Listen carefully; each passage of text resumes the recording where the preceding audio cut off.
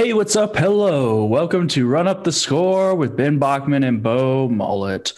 We are back. Not a whole lot of news outside of the NFL. We recorded on Thursday. Now we're recording on Tuesday. So we had the NFL weekend. Not a lot else has happened outside of that. So today will be very NFL centric on week 14 and what happened there.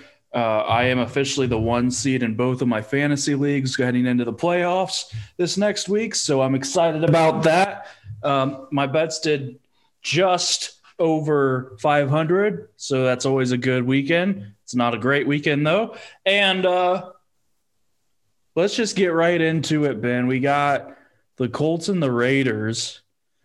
The Colts were 3-point favorites. You liked them going into this game. Mm-hmm. And what did you make of it?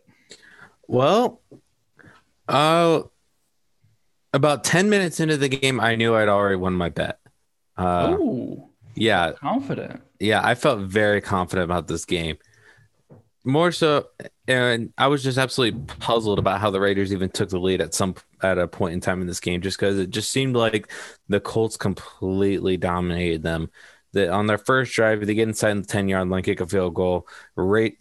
Colts defense gets a stop, and then Colts would then take the next one down for a touchdown, and then just a blown coverage. It's not like the Raiders, figured out our defense. It was just a blown coverage that allowed the Raiders to get a touchdown.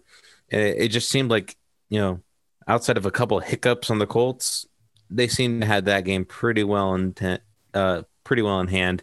And it just seemed like they were able to pull away. Tell you what, though, that I had said at one point during the year, I thought the Colts were starting to lose trust in their rookie running back, Jonathan Taylor. I think that trust is back. He has been a factor. You started to see it last week, and you really saw it this week. They were sure. They were making sure that he got the ball early and often throughout this game. And it was just if you're a Colts fan, you're watching that game, you had nothing but, you had nothing to be concerned about, really, just because it was just a dominating performance by them. I don't know if I'd say dominating. I thought that they pulled away late, but for the most part, the Raiders were in the game the whole time. What I make of the Raiders is they have a really good offense and a really bad defense. And so if they don't score up in the 30s, they tend to lose. As a Colts fan, I was excited. Ty mossed a guy in the end zone for his first touchdown, and then the second touchdown was like vintage Ty. It was a deep shot. He was open, and it just felt good. The Kenny Moore interception is maybe the catch of the year. I mean, it's tough to beat DeAndre Hopkins for the Hail Mary, but I mean, just from a catching athletic standpoint, because I mean, all the credit to DeAndre Hopkins, it was like just a jump up, go get it ball with everyone on him. But Kenny Moore, I mean, that thing, I couldn't believe it. I thought I saw Carl loft it. I thought either it's getting knocked away or it's a touchdown. And Kenny Moore, his hand gets on it. I'm like, sweet, it got knocked away. And then it came down and I never saw the ball. And I was like, wait a minute. Did he somehow catch that? I mean, it wasn't even the one hand you're supposed to catch with, if you're doing a one hand. So that was really impressive, and a great highlight. But what really got me, the 62-yard run by Taylor to double his yardage for the day. We hadn't really seen that out of Taylor, and that was something that coming out of college, I said they really hadn't seen, was him bust off like a big run and just separate and get all the way. And so that was exciting to see. And and then once it was 37-20 and the Raiders were fully in pass mode, having a tip ball for a pick six just kind of sealed the deal. I think I don't want to. I think this Raiders team I think they're good. And I think with some defensive adjustments, there'll be a problem in the upcoming years. I think everyone should be back on the Derek Carr's a good quarterback train. I don't think he's shown any reason to believe he's not. Josh Jacobs wasn't 100%. Darren Waller, I mean, he's at least top 3, maybe top 2 in tight ends. And so I think they're really good. Here's a couple things. The Taylor Hines combo is great, and it'll be even more exciting if we bring back Marlon Mack next year to have Mack, Taylor, and Hines instead of Wilkins, Taylor, and Hines. Wilkins, to me, just doesn't do a whole lot or add anything to the offense. He doesn't, but, if one of the 3 get hurt, he's nice to fill in. He's nice to – yeah, he's a nice fill-in, but he's not a running back that's I don't get excited when he's on the field. He makes an occasional play, but he's not adding. He seems like a very average running back. Yeah. However, of all the running backs, I think I'd probably prefer him in those short yardage situations. That to me seems like a Taylor thing.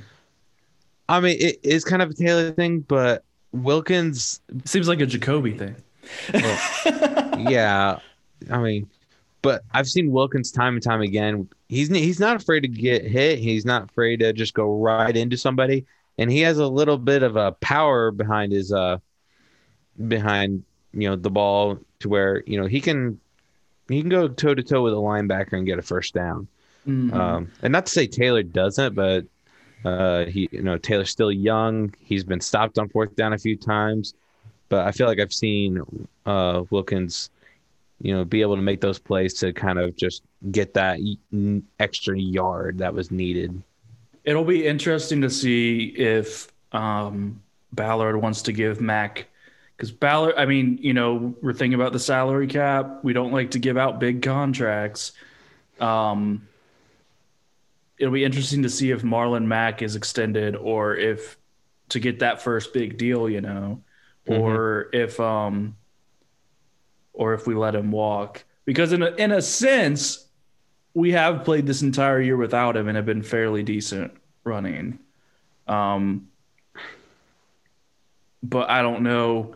I like the idea of having that backfield, but I don't know if that's something that Ballard's weighing, or if this injury will bring his price down a bit, because he's been hurt a couple times. Yeah. I've always been a fan of kind of putting the franchise tag on him. I think just because it's at a market value, and it's at a very high market value. Yes, but at the same time, top 5 salary. But if he plays to where we know he can play, then I think it's money well spent. But he's got to be able to stay on the field, because, yeah, you say we've been able to run the ball pretty well, but it's we've also had times where it's Taylor's not working, Hines, he's not the right running back in the situation. Marlon Mack, he was kind of never on the Le'Veon Bell level, but no. it was in a form of Le'Veon Bell to where he can kind of do a little bit of everything.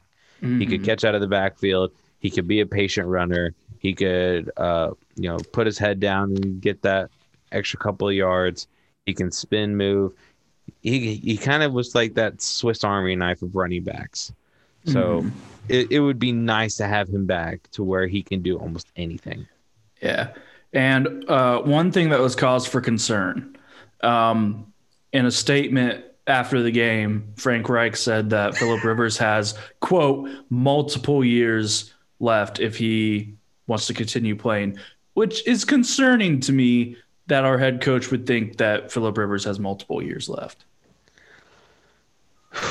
Well, let's put some context around this first.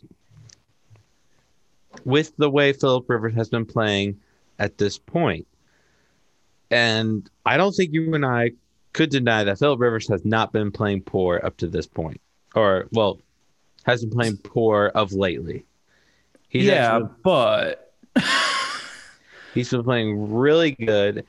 If this whole TY chemistry thing keeps up, I don't I know if I define it as really good. Um, I mean, Not turning the ball over. His stats have been, pretty average at the quarterback position. Um, and he's I don't made, think Frank Wright really cares about having good quarterback stats. He's always been that I run don't know. first. I don't think he cares about the stats. I'm just saying, watch Philip Rivers play football. He's been more of the game manager at the of the last few weeks. Hasn't been trying to make all the plays. But the running game has been better, and the defense has still been great, and so I think that has helped. Um, But I yeah, just I just think to suggest that Philip Rivers has more than this year left is concerning if you're an Indianapolis Colts fan, because I think it's fairly clear that Philip Rivers is at the end of his playing days. well, I just pulled up his stats for this year. His completion percentage is above his career. His career average is 64%, while this year he's at 68%. He's thrown for 3,500 yards, so he's probably going to exceed 4,000, which again, it's not special, but at the same time, it's not bad by any means. Yards attempt, it's about right where it should be. 7.7 versus 7.8. His touchdown to interception ratio, we were keeping an eye on that early because it was not good. He's now got it up to 20 touchdowns, 9 picks, which is not bad considering the start he had. Yeah, considering 6 of those picks are in 2 games, um, is not terrible. But I don't know. I just think, if Philip Rivers plays bad, which he's capable of, then everything falls apart because he's turning the ball over, short fields. If he's managing, then we have a chance. But I'm not sure the way when you watch Philip Rivers play, it seems like this is it. He's not mobile. They talk about him being able to read the defenses, but then he audibles into a play that gains half a yard. I don't know what to make. To me, it doesn't seem like it's maybe if that's something you just say to kind of keep the mojo going for the rest of this year. But I don't want anyone in that building thinking like, oh, we can re-sign Philip to 2 more years. Yeah, I see what you're saying. I don't think it's going to be that, oh, let's sign him to a 2-year deal type of thing. And I don't think Philip Rivers wants that either. I think it's going to be similar to the Adam Vinatieri thing where it's just, do you want to play another year? Heck yeah, let's do it. 1-year contract. So it's going to, as much as you don't like that, I'm not a fan of it because I think we can improve at the quarterback position. Bring in Darnold or Wentz Yeah. because But those ships will sail after this year. yeah. So And it, and and Philip, he isn't terrible. Like we're gonna have a bad draft pick. Like we are going to be probably 24 or later. Um, or 20 or later. But so we're not going to be able to draft even if Philip comes back next year. We're not going to be able to draft the next, quarterback. The Darnold Wentz ships will have sailed. I I mean this is the time to transition out. I don't see because if we can't draft, then we're just gonna Phillips gonna retire after the next year, and then we'll be out of luck at quarterback and be bad for a year, and then hope that we draft or can sign the next free agent. mm-hmm. Kind of like the endless cycle that we've been going through since Peyton left, really. Yeah. Well, I mean, Luck was there. He was, but again, he only stuck around for like 5 years. I He mean, was there for like 7 years. He was hurt for a couple. yeah. So no, it just feels like it's like, should we think about getting a quarterback or whatnot? It's been a question we've been answering, really, at least in my opinion, for the Peyton years. Yeah, we had a few years of Andrew Luck, but even then, there were people questioning, should we get a new quarterback or what are we going to do at quarterback if Wait Luck a minute, doesn't? wait a minute, wait a minute. You're saying I was you were watching people Andrew Luck and going, should we get another quarterback? not watching his injury situation. Yes, there were people wondering if he could come back from his shoulder surgery. And then he retired, right? Or was that the Well, year no, before? he had the shoulder. Then he came back and then took the Colts to the Comeback player playoffs. of the year and then got Yeah, hurt. yeah, and then got hurt again, and then retired. So it was just a long process with that. And I think the mystery behind the injury, because no one was saying what was the injury and how did it happen and when was it, and you know. Hmm. Yeah, it was just a very unique situation. But I actually ran the numbers. Philip Rivers is actually, since the Cleveland Browns game, which was probably arguably his worst performance, um, What's he that, is six. Jacksonville? Yeah, Jacksonville's numbers aren't horrendous. They aren't He had special. 3 picks. He actually had two. One of them was a penalty, but he still threw for 363 yards, and he did have a touchdown, as opposed to Cleveland, where he had 243 yards, 0 touchdowns, and 2 picks. Point is, since that game, he has thrown 16 touchdowns and only 4 interceptions for a 4-to-1 touchdown interception ratio, which is really good. No, it's good. I'm just he's had saying. 3 games with 3 touchdowns. This is the same thing with LeBron and Michael Jordan. There's an eye test element. I'm watching Phillip Rivers. He is at the end. I watched LeBron James. He's better. I watched Phillip Rivers. He's at the end. He doesn't have multiple years left. Okay. I think There is an eye test element. Time will tell. Time will tell. But I do like the trend that Philip Rivers has been on this year. And it's as long as that thing keeps on going up, I'm not going to ask questions. And not to mention, I'm not fully sold on the whole Carson Wentz thing yet. I'd love to see it work. I'd love to see the old Carson Wentz, but obviously something was wrong there, and I don't know what it was. I have my theories. Well, let's get into your theories. You got the Eagles up next. Go into that. All right. Well, let's do it.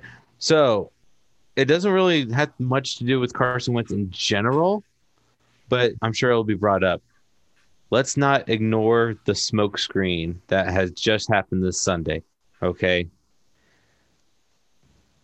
I had predicted the Eagles to actually have a decent season this year, and I was way off. I'll acknowledge that. However, the team got a spark when Jalen Hurts hit the field this Sunday, and they played like a team that, most of us would have expected them to play as. Now, beating the Saints, probably not, but if the Eagles were as good as we expected them to be, around an 8-8, maybe a little bit better, like 9-7 team, then we wouldn't be surprised if at a home game that they would have been able to keep up with the Saints. Good Taysom Hill. Yeah. But I don't know. There's just a huge smokescreen that's going on that that Jalen Hurts is the answer for the Eagles and that the problems have been solved. The problems have not been solved. Let me just clear that. In fact, this could possibly cause even more problems. Because for one, you ship out Carson Wentz, and he actually turns out to be the quarterback that everyone had originally thought he was. Well, one, you're in trouble there. Two, had the Eagles Eagles kept on losing. Had they finished the season just outright poorly, I think Doug Peterson would have been on the hot seat. However, if Jalen Hurts comes in and continues to win, I think Doug Peterson saves his job. And I don't think that's good for the Eagles. I think Doug Peterson, I think the Eagles kind of need to hit a reset here. I think they can keep Jalen Hurts. That's all fine and dandy there. I think Doug Peterson needs to go. Carson Wentz needs to go. And they just, this team needs to hit a reset because it just hasn't been working. And now you're getting the smoke screen that, we just needed Jalen Hurts to go in, and now we're all fine and dandy. No, that is not the case. The Eagles still have a old and fragile roster. They're going to have a huge cap hit coming up in the offseason. And this is not a good scenario if you're Eagles fans. You're an Eagles fan. You were watching Sunday. You were probably feeling pretty good that you guys got a huge win. Congratulations. That's your Super Bowl for this year. You guys have a lot of problems going forward. And as for the Saints, though, I'll jump into them here real fast, too. It's also a smokescreen. Okay. They had nothing to prepare for Jalen Hurts. And not to mention, the Eagles actually gave a much better effort and a much better outing than they have really all season. When Carson Wentz was playing the Steelers and the Ravens, the Eagles actually looked competitive in those games. Over the last 3 to 4 weeks, the Eagles have not looked competitive. They did not look like they even wanted to be out on the field. And so for the first time in that amount of time, the Eagles actually acted like they wanted to play this week. The Saints couldn't prepare for them because they didn't really know much about Jalen Hurts. And again, they had Taysom Hill. They were on the road. It was almost fitting for the Eagles to be able to at least be in the game, if not pull the upset. Don't sell your Saints stock just yet. And don't think the Eagles have solved their quarterback issue. This is far from over. Okay, so I somewhat disagree with the fact that they had nothing to prepare for Jalen Hurts. He plays a very similar style to Taysom Hill. So if you're in practice playing against Taysom Hill, you should be somewhat prepared for Jalen Hurts. He's a running quarterback who throws it occasionally. Philadelphia, it's not like they're changing the entire scheme from the next week just to fit Jalen Hurts' ability. I take more from the game about Taysom Hill than I do about Jalen Hurts. I mean, I've not been a fan of Taysom Hill. He's a good gadget guy here and there. I don't understand the mid-drive pulling Drew Brees to put in Taysom Hill. But I didn't understand why he was put in over Jameis Winston. He's 30 years old at quarterback. He had a worse game than Jalen Hurts making his first start did. The game looks closer than it was. It was 24-14. The Eagles were running out the clock and they fumbled it. And so it was recovered by the Saints, and then they got that extra touchdown. I don't know what the Saints' plan is here with Taysom Hill. He's not a quarterback in this league. And I don't know what their plan is with Jameis Winston. Like, what's going to happen to him after this year? Because he signed I forget what he signed. I thought it wasn't a 1-year deal. It was either a 1 or 2 year deal. I'm not sure. Yeah, but so I don't know what happens to Jameis Winston with Taysom Hill taking over. I took more that Taysom Hill's bad than Jalen Hurts is good. The Eagles' defense hasn't been terrible. The front seven's been somewhat decent. The notion, I think it's Doug Peterson. I don't know if you saw this. There's a photo of Hurts on the sideline, Wentz on the sideline, and Peterson on the sideline. And Carson Wentz is saying something, and Peterson just side-eyes him. It almost makes you wonder. Now, call me crazy. These past few weeks, the Eagles have been so bad And this week, Jalen Hurts looks so good, it almost makes you wonder if Peterson was trying to find a reason to bench Carson Wentz. Um, because the scheme, I mean, I can't imagine that Carson Wentz having a few years in this league is that much worse than Jalen Hurts making his first start. Um, whatever scheme they're running seemed to work a lot better for Hurts. And so it makes you wonder what was going on in the beginning.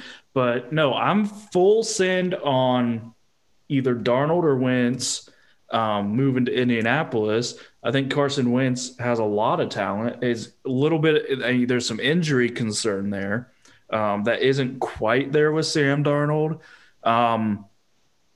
But I just think, man, that would be, if they ship Carson Wentz out, I don't see the team. I don't see Jalen Hurts being long term successful, and I don't see Doug Peterson being able to lift that team back up. I think Frank Reich was the best coach on that staff that year they won the Super Bowl, and so yeah, I don't really know what to make. For me, the Eagles are just going to fall back into like obscurity and not be relevant for a while. Like you said, they have an old roster, so it's going to take a few years to revamp that up. And I don't get why everyone's out on. I get Wentz has played bad this year. I don't get why everyone's out on Wentz like he's awful and not worthy of being a quarterback. Um, honestly, and especially when you talk about moving to Indianapolis, Darnold's probably more attractive to Indianapolis for the less injury risk. He's younger and his contract's still on a rookie deal. Right now, we're paying Rivers 25 and Jacoby 15. So bringing in Wentz, we'd still be saving money if we had Wentz and not those two contracts after this year. So that doesn't concern me as much. The contracts for like 2 more years and then, some of the, guaranteed stuff gets out of the way. And I'm not opposed. See, like Rivers got to go. He's at the end. I don't mind a 2-year try with Wentz because he's a younger guy. Although there is injury concerns. I'd say Darnold's probably still my number 1 pick, but I'm not opposed at all to Carson Wentz, and I'm not sure why everyone else is. But I just think the Eagles got a lot of work to do. And like you said, if Doug Peterson stays there, I don't think that's going to, help them anything. Yeah, I agree with a lot of the points. I don't know. There's just so much about the Eagles and so much, especially with Carson Wentz, that we just don't know. And I think it's the mystery of the unknown that kind of makes people kind of concerned with Carson Wentz, just because, we all kind of have our theories. It's Doug Peterson, it's the Eagles, it's whatever. We don't exactly 100% know, or if it's just Carson Wentz has just let everything into his head, and now everything's just off with him.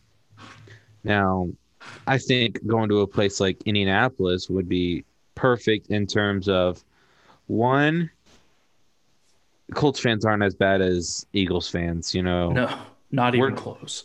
Colts are just like Eeyores, where they're just kind of depressing. Eagles fans, they'll go to jail just to prove their point about how bad their team is. I mean, it's just all sorts of stuff that's wrong. And Indianapolis is a quieter town. Okay, it's not as much chaos. There's just so many things that Indianapolis provides that can kind of give you that get away from the spotlight mentality. And I think Wentz is from one of the Dakotas, right? Mm-hmm. Well, I forget if it's north or south, but either way, it's the same thing. There's not a whole lot of people there. It's kind of in the middle of nowhere. And that's part of, Indianapolis somewhat provides that. Mm-hmm. But again, I'd prefer Sam Darnold. That's just No, I think from a rookie contract, younger, less less damage, less wear and tear. I think Darnold's probably the move. But if you're not going to get Darnold, I'd say move. I don't think it's a stretch to go. I don't think it's a big step down to go to Wentz. No, it's not. However, here's a take. Oh boy! If Philip Rivers ends the end of this year and it turns out to be a pretty decent year, and the Colts bring back for another year, not the most opposed to it. I mean, granted, that's like the third choice I would have. Wait a minute. No. The only way I'm okay with that is if we also bring in Darnold and they're like, we'll sit a year behind Rivers.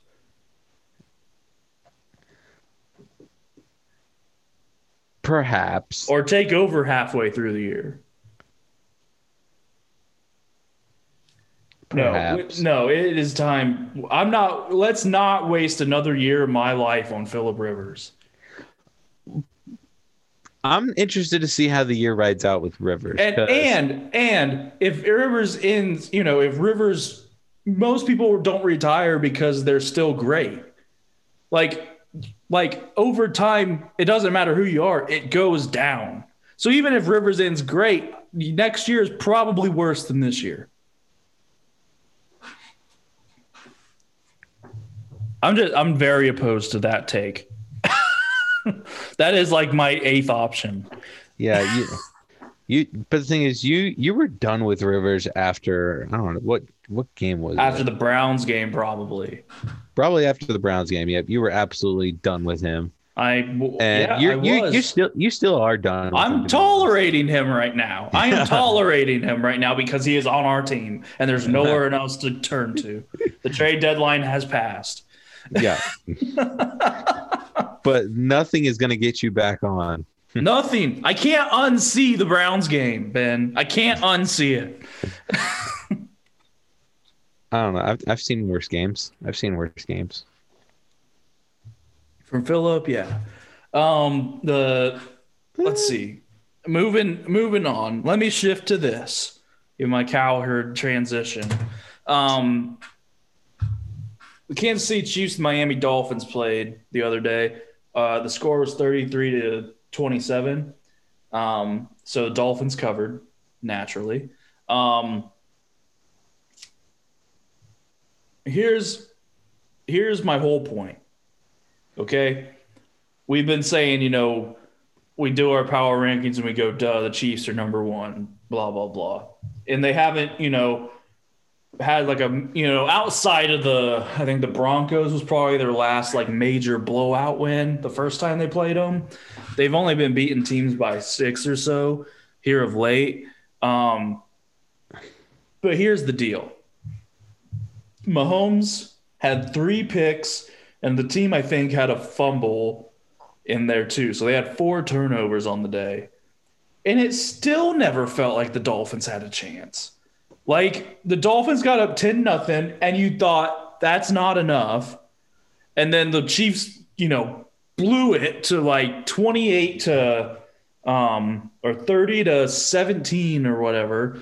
And then they come back. So Mahomes has 3 picks. He still has 400 yards and 2 touchdowns. The Chiefs never look like it's in question. It's like this team can just turn it on whenever they want. They're better than everybody else. There's nothing. The defense is good. The running game's good, but the ability that they have with Patrick Mahomes, who by the way got caught on a big sack against the Dolphins as well, the ability they have with Patrick Mahomes to just throw the football, and it's better than everyone else, like by a wide margin. They're the best team in football, and as long as they can turn it on whenever they want, I don't see anybody beating these guys. They had 4 turnovers, and they still won. Well, here's what I'll say. I don't want to spoil my power rankings, but, I don't think I'll be able to. I agree with you to a slight extent. I still think this is the best team in football. However, oh no, to say this team is unbeatable now, that isn't no. That I disagree with that. This team, last 4 games, it's been one possession games. This team is very But they beatable. haven't felt close. 33-31 Carolina, 35-31 Raiders, Tampa Bay. Okay, not gonna lie, Tampa Bay did not feel close. I don't even know how that was close. And then the Broncos game, I will agree with that one. That one didn't feel close either, but it was still close. You're wondering how. Honestly, if the Raiders can somehow shift the clock to where they score last as opposed to the Chiefs, they win the game. I didn't really watch the Panthers game, but if they're able to get in field goal range and kick a field goal, that's the game. Miami, I don't really know what exactly happened because I didn't watch the game, but they're doesn't feel close. I wouldn't say that. They were up 10-0 on these guys. They were, and it didn't feel you did. It was the first quarter, and you didn't feel any sort of stress because it's the Chiefs. I wouldn't say there was no stress. If it was 10-0, and I were to tell you, oh, the Dolphins got this in the bag, yeah, I mean, you're absolutely right. That's not enough points to beat the Chiefs. And you can't take your foot off the gas. However, Miami did take their foot off the gas and allowed Kansas City back in the game. But if Miami does not let their foot off the gas and they could just match the Chiefs blow for blow. That's the thing, Ben. No one can match the Chiefs blow for blow. It doesn't matter if your foot's on the gas or what. No one can match these guys if they're playing like they want to. Whoa. The Raiders did match the Chiefs blow for blow. In fact, in 8 quarters, it was both games pretty close, right up into the end. Raiders got one, Chiefs got one. This team is beatable, okay? Are they the best team in the league? Yes. But could a team beat them? Yes. I don't think this team is, your lock in for the Super Bowl. No, okay, so maybe I should ease up a little bit because obviously any given Sunday a team can get beat. That's how the NFL works. However, I am at 90% that the Chiefs will be in the Super Bowl and probably win it. Okay. I'll give a 10% chance that they don't win the Super Bowl. Look at who they will play. They have the only team that concerns me. The only team that concerns me a little bit here. There's some teams that will make it tough, maybe. Mm-hmm. I think the Colts could put up a fight. I don't think they win. The only teams that concern me right now in the AFC are the Bills because they have the offense. Mm-hmm. And after last night, potentially the Browns.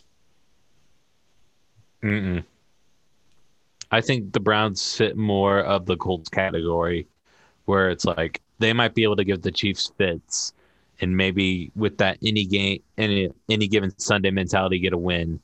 But I don't think those are favorable. Well, then you got the Bills. And there's no one. Yeah. I mean, maybe the Packers, but I don't see anyone in the NFC giving them fits.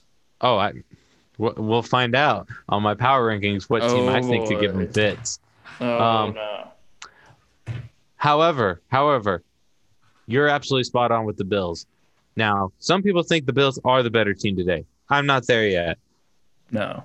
But Josh Allen, he's looking really good.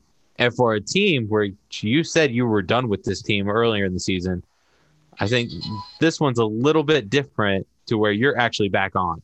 I am back on the Bills. Okay, here's the deal. I'm not saying it was unjust. Josh Allen had 4 great weeks and 4 terrible weeks, and now he's back on 4 great weeks. It just depends on how Josh Allen's going to play this. Mm-hmm. But the Bills, 6-1, and the one loss is a game where they outplayed their opponent but only lost on a Hail Mary. Yeah. So really, it should be 7-0, but it's 6-1, and they're just on fire at this point. They really have a solid identity of who they are. And Josh Allen, believe it or not, there are days where I feel like he's honestly a competitive matchup with Mahomes. No, for sure. Like I said, it's all on. This might swing in the Bills' favor. You have 4 great weeks. You have 4 bad ones. He's on 4 good ones right now. And if he gets 4 bad ones, then he's going to swing back to 4 great ones just in time for the playoffs. Yeah, I mean, you really never know. But I tell you what, I'm actually excited because there's a chance Drew Brees comes back this Sunday. And the Chiefs are going to I've New heard Orleans. that he's sitting and they'll play the Chiefs and then bring him back. Okay, last I heard is that there was a chance. I suppose there is probably a chance that he plays, but I heard they were being cautious. Okay, so, and that's fair. I think the Chiefs and Saints game, that is a game to watch.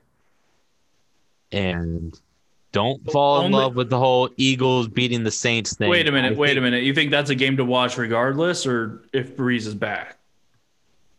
Honestly, regardless. Bro, no. If Taysom Hill is at quarterback, the Chiefs will dog walk the Saints. Okay. So I guess we got a little. So you're saying that the Chiefs will beat their 4-point. It might. Because this is in the Superdome. If Taysom Hill's at quarterback, if it's 4 points, take it. Okay. That's interesting. I'm not sure I want to do that. That's the safest bet of the week if Taysom Hill's at quarterback. All right. Well, we weren't expecting to give betting advice up to this point. If Drew Brees is at quarterback, I'm still taking it. I'm just not as confident. Now that's a hot take. That's a hot take. And I'm not saying so. I'm saying if Taysom Hill is at quarterback, I don't foresee that game being particularly close. If Drew Brees is at quarterback, it might be close. I'd still take the Chiefs. Interesting. Very interesting. Saints at home are 3-point dogs, according to FanDuel. We're at 3 now? Yeah. Bro, take that every day. I'm just saying. Unless Mahomes gets COVID and can't play, take that every day. That's the lock of the week. We'll see. I haven't even seen the rest of the lines. I don't need to. That is the lock of the week. The Chiefs aren't losing. But they need to win by 3. Yeah, easy. All right, well, I don't know what to make of this game yet. 3 is easy. 4 is where you start considering because then it's like, well, we got to get more than a field goal and blah, blah, blah. I'm not going to give advice on this game, at least not quite yet. I don't like seeing the Saints as dogs at home. I just don't. Well, I think they deserve it. I don't know. I get, probably the Saints stock is low and the Chiefs stock is high, so that's probably affected the line a bit. Yeah. But that just seems ridiculous to me to think that the Saints end up winning that game. I don't know. It's just the last 4 games for the Chiefs. They've all been 1-possession games.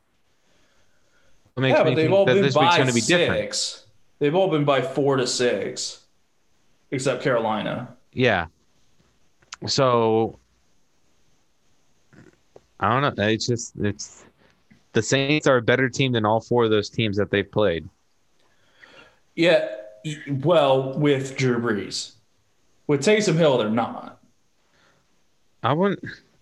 You really hate Taysom Hill. I really hate Taysom Hill. And the Chiefs defense isn't bad. And the Saints defense is good. The Kansas City offense is better. The Chiefs defense is good against Taysom Hill. They're better.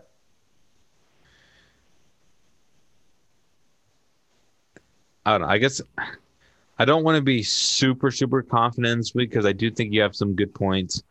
But at the same time, I'm not buying it. I'm probably leaning the other way on this take. But at the same time, I'm not putting all my eggs in the basket on this one.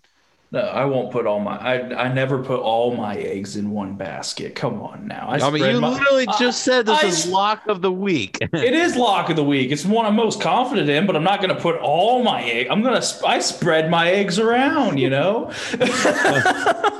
Every so often, I'll put all my eggs in a basket. You know, and sometimes it works, sometimes it doesn't. You know, It's like this past week. I had $100. We go 30, 30, 40. I put 40 on the one I'm most confident in. That's the one that didn't work out.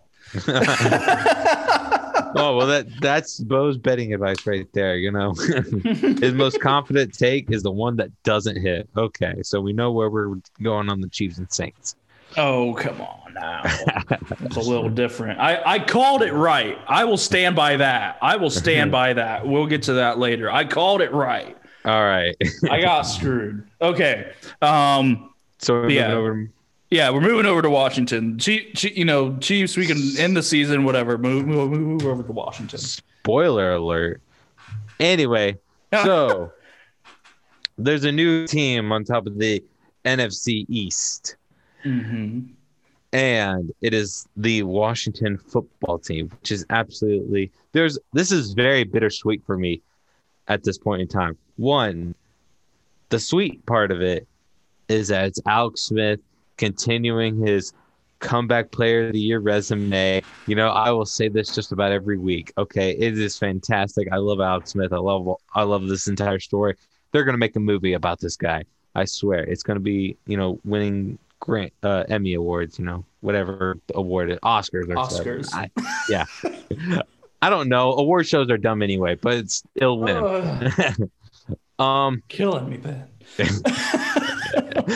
What I don't like about this is the Washington football team, if they win the division, will be written in history as the Washington football team winning a division title. And that part I do not want. Wait, what do you mean? The whole name situation with Washington. The name. Just that the Washington football team was the winner. Like, I was hoping they were going to have a terrible year, and then we can just get a new name and then move on with our lives. But no.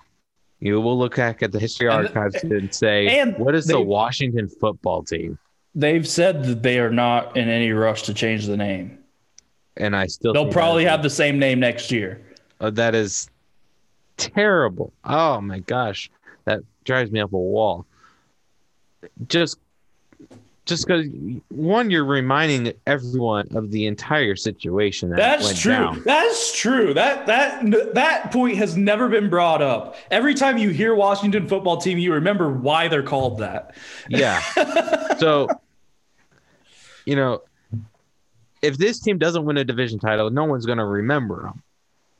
You get the new name, and then they have nothing in the archives. It's like, oh, you have Washington team that went 3-13. No one really cares. But now it's like, okay, so we're gonna have Redskins, Washington football team, and yada yada yada yada. And it's like, oh my goodness, are we serious? We're gonna have to acknowledge that they were division winners, and not to mention they're going to be the division winners of probably the worst division in the history of the NFL. Yeah, they'll probably be the worst team to ever make the playoffs. Mm-hmm. The only thing that can quite save that is if they go 8-8, because there have been 7-9 teams to make the playoffs. Yeah. However, one of those teams is beast mode Seahawks. So yeah, and they beat. Yeah. Yeah. Keep going.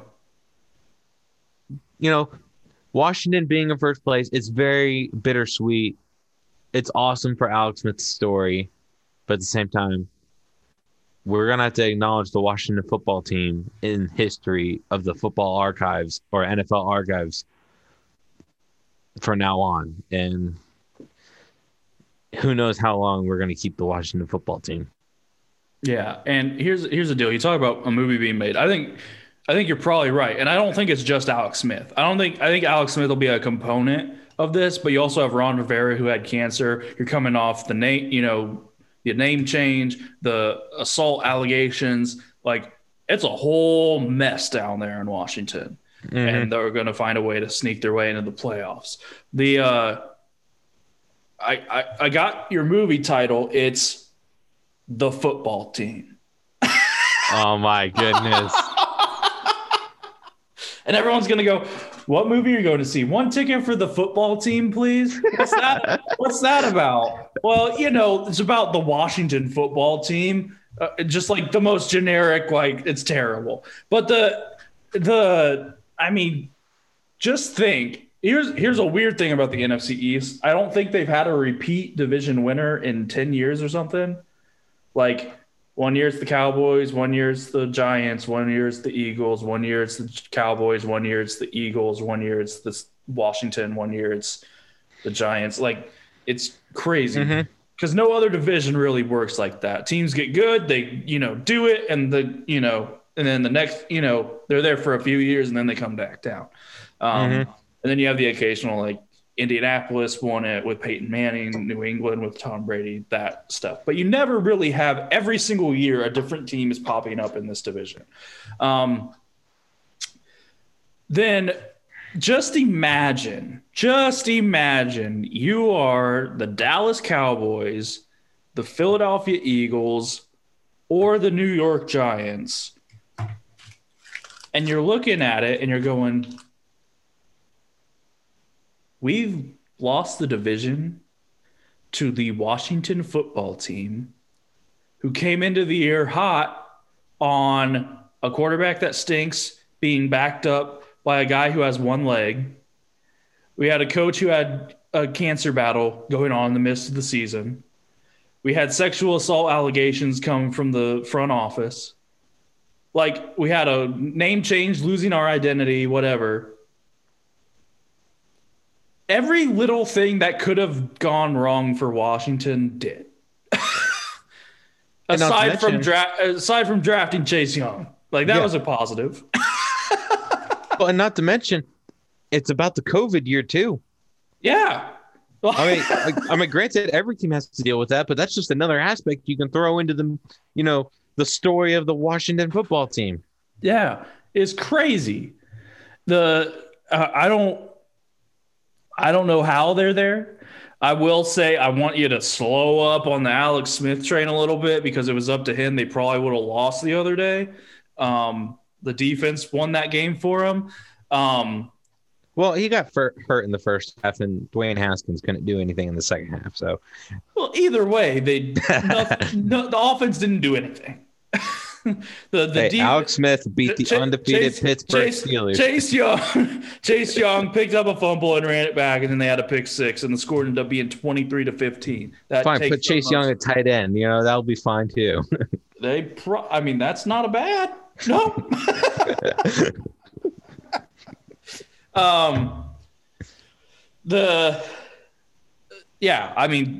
It's just crazy in Washington. I don't understand what's going on. But it's a heck of a story. It is. So I think that brings us into the news break. We'll get a sound effect in there, like the dun dun dun dun dun dun dun dun. Or like Joy Taylor with the news. Oh yeah. I'll give you some NFL headlines first, since we're coming off of that. The Bears beat the Texans 36-7. Are we ready to say Mitch Trubisky is better than Deshaun Watson? The Bears should not regret their pick. No, but it probably bought Matt Nagy the ability to finish out the rest of his season. Oh my gosh, I can't believe that game went the way it did. I didn't end up betting it, but I was heavy on the lean to the Texans.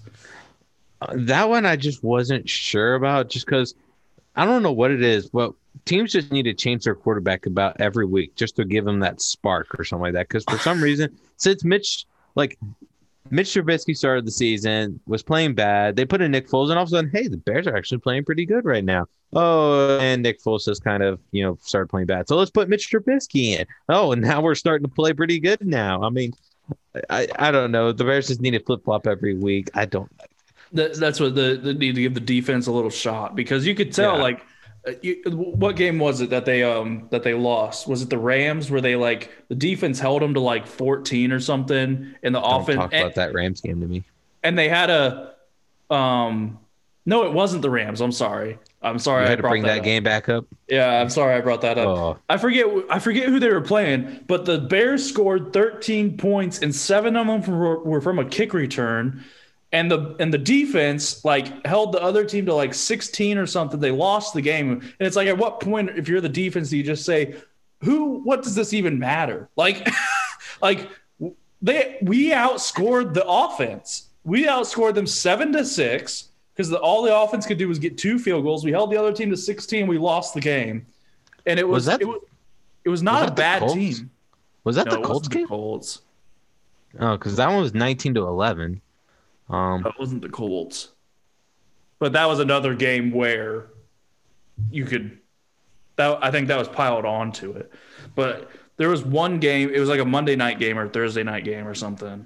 It could have been the Vikings. I think it was the Vikings. Yeah, I guess it could have been the Vikings. That's the only one that I'm seeing here that really makes sense. It was 19-13. Yeah, it was 19-13 and the Bears had a kick return touchdown. Like it was like what's even the point? And I think it came shortly after the Colts, And so it's like our offense can't do anything. Why are we even playing? Mm-hmm. Yes, it was. Okay, so I remember watching this game. Okay, so the Bears just could not move the ball on this game. I remember watching this game. And against the Vikings, who don't have a particularly great defense. Mm-hmm. Let's see. So yes, Bears don't need to regret their pick. Mitch Trubisky's just as good as Deshaun Watson. The Cardinals beat the Giants 26-7, proving that the Giants are who we thought they were. Giants are a tough team to figure out. You want to hear a fun fact real quick before you go into this more? Oh, dear. Daniel Jones, I believe, has played something along the lines of 24, 25 games. Mm-hmm. And in those, he has 49 turnovers. Okay, he does make... He finds new ways to fumble the football every week. It's amazing. See, the problems people had with Josh Allen coming out of college are the problems that Daniel Jones currently has. Just cannot protect the ball and turns it over constantly. Like, the Giants could have... I know they could have at least beaten Tampa had Daniel Jones not turned the ball over. I don't really watch much Giants games. Yeah. But, there's probably at least 2 or 3 more games where if they don't turn the ball over, they probably have a shot at winning the game. So they're an interesting team. I don't think they're terrible by any means. But at the same time, they do have those Sundays where it's just... Hassan Reddick, I think it is, linebacker for the Cardinals, had 5 sacks in that one game. Dang. I mean, that's only 4 shy of the record, so I mean... Who had 9? I don't know. It was a Chiefs player back in like the early 2000s or late 90s, one of the thing. But it's on the top most unbreakable NFL records. Yeah. 9 sacks in the game. That's ridiculous. Yeah. Let's see. So now getting some headlines outside of the NFL. Giannis Antetokounmpo has officially, I don't know if it's official yet. He's planning on signing the 5-year, $228 million super max extension with the Milwaukee Bucks. That's as expected. So congrats to him. I think it's the largest contract in history for an NBA player. Only for like another year. Well, yeah, next year someone else will break it probably. Yeah. So I'm never really concerned about largest contract in history. I'm like, yeah, whatever. Well, it's not like, I'm concerned about it. It's just like, here's a fact. That's what we deliver is facts. Yeah. All right. Okay. I don't really have too much on that. Other than that, I would have liked to see him go to the Heat. I would have liked to see him move as well. I would have loved to see him go to the Heat. Thank you. That's very nice of you. Honestly, I don't know why, but I just enjoy watching the Heat story as opposed to them kicking the crap out of the Pacers, which I hate all the time. Well, I actually The only thing with the Heat is I don't think Miami and Giannis are the same personality, like as far as the city and the player. That's fair. But I swear, if he would have come to the Lakers, I would have thrown my headset. No, I don't think that was ever. I mean, I suppose it was a possibility, but I don't think that was ever something anyone was taking legitimately. Okay. I'm not sure where else he would have gone, to be honest. I mean, those were like the To Heat. be honest, The Heat. Oh my gosh, the Heat were like the big like we think Giannis might go to the Heat. And other than that, I don't know. It would have been interesting to see him maybe go to Dallas with Luka and Porzingis. I mean, Giannis would have been fun anywhere. It's a little disappointing that he's staying in Milwaukee just because Milwaukee's not a super fun city. Sorry, Milwaukee. I didn't mean I didn't mean that. But the small market, Milwaukee, yeah, it's just I tell you what, I'll visit you, Milwaukee, one of these days. I almost did. I a couple years ago I interviewed for a job with the Bucks. Really? Yeah. Well, the Cleveland Indians have announced that they will be changing their name to go along with the trend. Now hear me out here. Cleveland baseball team. I literally, that went right through my head. Okay. I'm like, what are we doing? Cleveland baseball team? Maybe they'll do it right, and then Washington will be inspired to do something about their name. Oh my goodness, I don't know. I don't get it. I really don't. I understand the original logo. Honestly, the original logo of the Indians was probably more offensive than the Washington logo because it's just like a cartoon looking one. Yeah. But even if you were to take that, take that off of, just about everything, because they took it off the hat and just put a C there. And I'm like, is that not enough? But I mean, I guess I can't really have a strong opinion just because I'm not, a part of that ethnicity. So I'll try to stay out of it. The college football rankings have come out. Number 1, Alabama. Number 2, Notre Dame. Number 3, Clemson. Number 4, somehow, Ohio State. Somehow. They haven't played any games. I mean, but they didn't cover their biggest one. I think their biggest one they played, their toughest opponent's been Indiana. They almost lost that game. I mean, yeah, but that's probably the toughest opponent they'll play even if they played a full schedule. No, I mean, sure, but how do you play? I don't understand this. Notre Dame has played what, 8, 9 games? Mm-hmm. And Ohio State's played 5 games. Mm-hmm. It's just based on the players that they lost and then the recruits that joined Ohio State. Here's and what the coaching. It's Ohio State, and you want them in the playoff because they're the ratings. Okay, there's a slight truth to that because when Ohio State is in any game, the ratings skyrocket. Like I did for one of my class projects was event management, and the event I chose was the Big Ten championship game. Of all the Big Ten championship games, out of the top 5, 4 of them consisted of Ohio State. And I think one of them was the number 4 one was I think Michigan State or Wisconsin, maybe. I don't know. It definitely had Wisconsin in it because Wisconsin's the only thing can bring numbers in. Yeah, well, that's what Coward was saying the other week. He was talking about at the beginning of the year, team the networks draft which games they're gonna get, and he's like, number 1's Ohio State, Michigan. Number 2 is Ohio State, Penn State. Number 3 is Ohio State, something. Number 4 is Ohio State. Number 5 is Ohio State. He's like, 5 of the first 6 games that people pick is Ohio State is involved, and then it goes to Alabama, Auburn, or something or Notre Dame, something like that. But This is why college football bothers me, because I don't feel like I'm getting obviously these teams are good. I don't understand how many Division I colleges are there? Like 115. How are there only 4 every year that are the good ones?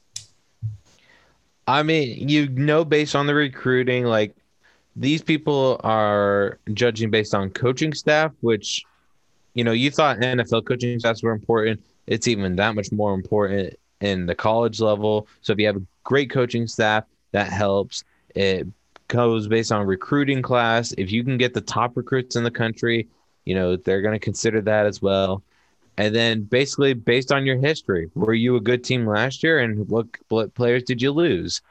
Oh, well, we lost these and these and these players, but we can fill them in with these guys who were like number one in their like in the state or whatnot. Like there was a year where Ohio State lost their first string quarterback due to injury. Then I think like in a they were down to like their third string quarterback, and I think their third string quarterback won them the national championship. Yeah, like Joe Burrow was like he transferred to LSU because he couldn't play at Ohio State. Like he was back in Haskins or something. That's funny to think of now. But yeah, I just don't like it's boring to me. Like we know who's going to be in the playoff. It's probably going to be Alabama, Clemson, or whatever in the final. Like it just bores me. There, like, what would the point in me being to? What point would there be for me to root for, like Indiana or anything? There's nothing that they'll go after. Well, you could root for them in like the Chick-fil-A Bowl. See, that means nothing to me. That means nothing to me. Okay, that one probably not. But what about the Beef and Brady Bowl? I don't even know what that is. You never heard of that one? Did you not? Did you just make that up? Nope. Ball State played in that bowl a few years ago, so I'm just like, wait, that's seriously a bowl game? Like, I suppose the Rose Bowl is like a big deal still. Okay, yes, the Rose Bowl, but sometimes the Rose Bowl can be considered like, one of the national championships. There's so many bowl games. Like, there's not like, what is the point? Everyone gets a bowl game, you know? Yeah, pretty much. It's just like the playoff is what matters to me because that feels like the playoff, you know? And it's the same. I mean, maybe you sub out one. I mean, maybe the same 5 teams will be in contention every year. Yeah. The big thing is the conferences. See, if you're not one of them huge conferences, like your championship, your Super Bowl is the conference. Can you win the conference? Because really, that's what gives you the bragging rights. Now, if you're like Ohio State, Alabama, you want to be the best in the country. Exactly. It bores me that it's like if the Colts winning the AFC South, that was their championship. That doesn't fulfill me. I mean, I see your point there, but like, think back to our college days, you didn't play for it, but you went to Indiana Wesleyan, and it was always a big deal when Indiana Wesleyan won their conference in whichever sport, such as soccer or basketball. It was not a big deal. You know what was a big deal is when we won the national championship in basketball. That was a huge deal. Okay, it was a huge deal, yes. But, for Indiana Wesleyan to win their conference, yeah, those were generally big games. And I assume that those were generally packed houses if they were at IWU. I mean, because the Bethel game's always huge. I don't know about the Grace St. game. Francis was the team when I was there. St. Francis, Taylor probably, even though they probably aren't good. Taylor wasn't so much of that wasn't very competitive. That was just more of a rivalry because it's Wesleyan and Taylor. We usually crush them, but I suppose like there were a lot of people at the conference games, but I never watched those games. We won those games, and it was like, yeah, we're conference champs. It was like, no, now we move on to the national, tournament. Like same thing with soccer. It was like, I don't care that we're conference championships. Now we're going down to Florida and we're playing, for the national. Like this is what we're doing here. We're going to be the best. We're not going to be the best around here. So maybe NAIA should be nationally televised because anyone can win it. It is. Well, it's not. It's not nationally televised on the channel. You can watch it on ESPN3. Let me go through my filing cabinet of all my ESPN channels. ESPN 45. No. Okay, so we spent longer on that than I planned for. Oh, I've got one more NFL one. It's okay. Roger Goodell says that players and personnel will not jump the line for the vaccine. Why? Like, okay. Probably because more people actually need it. Yes. Now. But my thought process didn't quite, get tread on that topic yet. So jump the line as in not take it before like anyone else of the people that need it. Mm-hmm. However, when I first heard it, I was like, wait, is there like a concern here, or we're not going to be over anxious on taking the vaccine or whatnot? Just because I'm sure if the players had the choice whether to take it now to get rid of all this protocol, I'm sure they would take it, like no problem there. But it's interesting. I think what I've heard is once you take the vaccine, here's the other thing. I think I've heard once you take the vaccine, then you quarantine for 14 days. Because you like they put in like the similar it's like the flu shot. I mean, they put in the similar antibodies that aren't active or whatever. It's science and stuff. And they put that in, and then so what I've heard, I don't know anything. I'm a sports guy. I don't know anything about this. What I have heard and what it seems to change every day.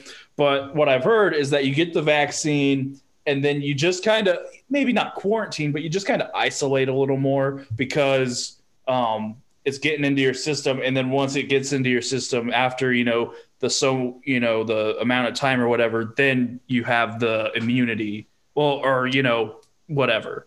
I'm already immune. And so, bro, not even COVID wants me. It's a lonely time here. But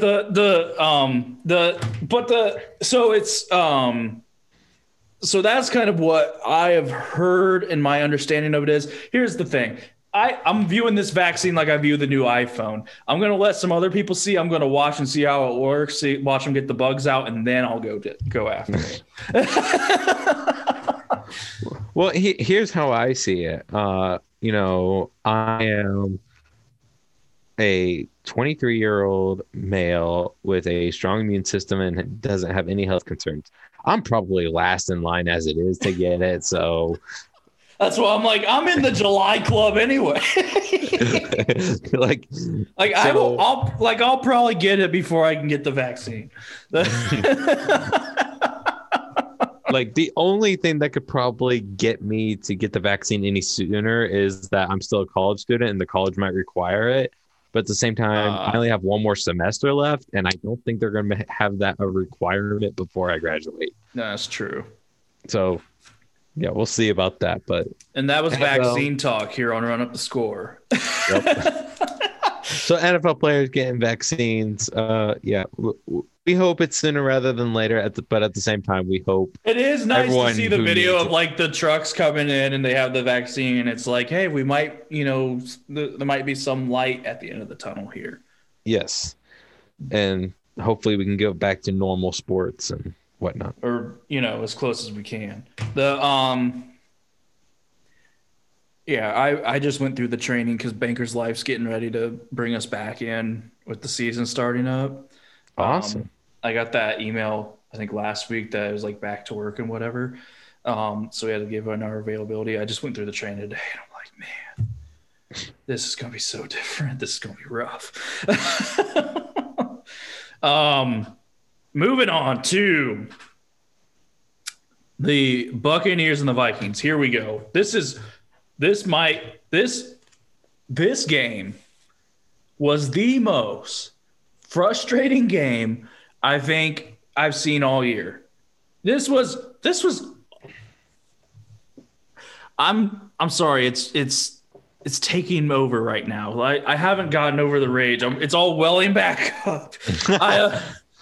I kid you not. So I don't know where to start. The Bucs won 26-14, and basically it's because of the refs and Dan Bailey. So here's what happened: the Vikings got up, they score a touchdown. It's 6-0. Dan Bailey comes out, he misses the extra point. I'm like, dude. And here's the other deal. I had the Vikings +7, and I felt real good about it. And I had a bonus if they win. So that it was great. They're up 6-0. Dan Bailey comes out, he misses the extra point. Yeah, and then the Buccaneers come out and they have a bad drive. The Vikings get it back. They bring Dan Bailey out for a 36-yarder. Then he misses the stinking 36-yard field goal wide right. I'm like, man, what is going on? This is terrible. I'm like, I'm going to lose this bet because a kicker can't make kicks. It's no worse feeling in the world. Well, then you get the Buccaneers. They come down. They get up 7-6. And then I'm losing my timeline a little bit here, but they bring out Dan Bailey, who has missed an extra point and a 36-yarder to attempt a 54-yard field goal. And I'm telling you, this guy's lined up on the right hash line. So therefore, let me play this out for you. In order to make it into the uprights, you got to kick it to your left because the uprights are on your left. You're on the right hash mark. And this guy kicks it 30 yards right. I don't understand it. It wasn't even close. Well, then, the Buccaneers get good field position because that's a long stinking field goal. So the Buccaneers get good field position. They throw it. They get touchdown. Everyone's da-da-da-da-da. And so then it's 14-6. And then right before half, by the way, sorry, I forgot this part. So it's 7-6. The Buccaneers are driving. They get down in the red zone. Mike Evans runs into the end zone. He turns, like a receiver would to catch the ball. Tom Brady's throwing it to him. He falls down, and the Vikings intercept it in the red zone to, stop the score. Except they call pass interference. He just fell. It wasn't the defender's fault. He fell down. The guy caught it. It was maddening. So then, Buccaneers get the ball at the 1. They get a touchdown. It's 14-6. And then right before half, Tom Brady throws a Hail Mary because time's running out. He throws a Hail Mary to Gronkowski, and the refs call a pass interference on a play that they've never called pass interference on before. The Hail Marys, if they didn't call it for DeAndre Hopkins, how in the world are they going to call it for Gronkowski? This is a play that never gets called. No matter if it's into game, into half, it's a Hail Mary, it's a free play. If you get it good, you're probably not going to. That's why DeAndre Hopkins was such a massive play, because it's a rare stinking play. And it was such an incredible catch and blah, blah, blah. They call it a stinking. So then the Buccaneers are down at the 1-yard line. So instead of going to half 14-6, they kick a field goal. And now it's 17-6. We come out at halftime. Dan Bailey's going to miss another one. So the final score ends up being 26-14. We had a 10-point swing from the refs. We had a 10-point swing from Dan Bailey missing 3 field goals and an extra point. And gosh dang it, I called it at +7, and I didn't hit it. They lost by 12, and they should have. And then they also should have won. And I'm all the way mad about it. So Ben, just take it from me. I don't. Well, I was watching the highlights as you were talking about it. Now, this is the in-depth highlights that's like 12 minutes long, so I didn't quite see all of it. I did see that 54-yard miss, though. Oh, my goodness. Like, it looked like the wind took it, like, far to the right, but then it was already going it. there. It was already going there. No, I rewound it and looked at the flags. They aren't moving.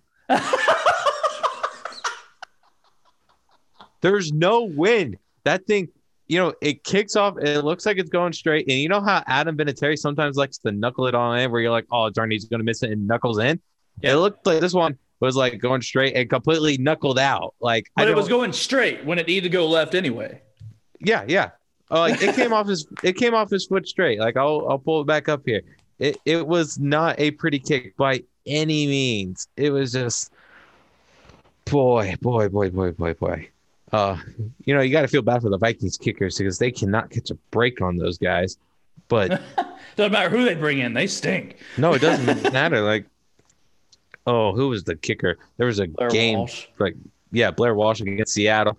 Then they tried bringing in a kicker before Dan Bailey, who against the Packers missed like 5 field goals. And then it's like, okay, we got Dan Bailey. He's good routine kicker. He knows what he's doing. He's going to be the guy. Yeah, he sucks. And the game before, he missed 2 extra points in a field or something. They lost. Like, this is a team. The Vikings are much better than their record. If they had a kicker, they might be in the playoffs right now. Yeah. But, oh, my goodness. Vikings are going to be looking for a kicker. Hey, Adam Vinatieri is available. I'm just saying. It can't be much worse than that. I don't want to see Vinatieri in a Vikings jersey. You don't like the Vikings? I mean, I'm not a huge – I like Thielen. I like Dalvin Cook. Like, I don't mind the Vikings. I don't like the Vikings. If I had to pick an NFC team, it would probably be the Vikings. Really? Yeah. I like Aaron Rodgers, so I'd probably go with the Packers. Oh, don't even want to say his name.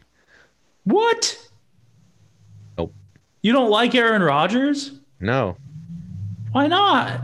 I don't know. There's just something about him I really don't like. Have you been listening to Pat McAfee show? He's on every week. I listen to his little takes on Instagram. So I've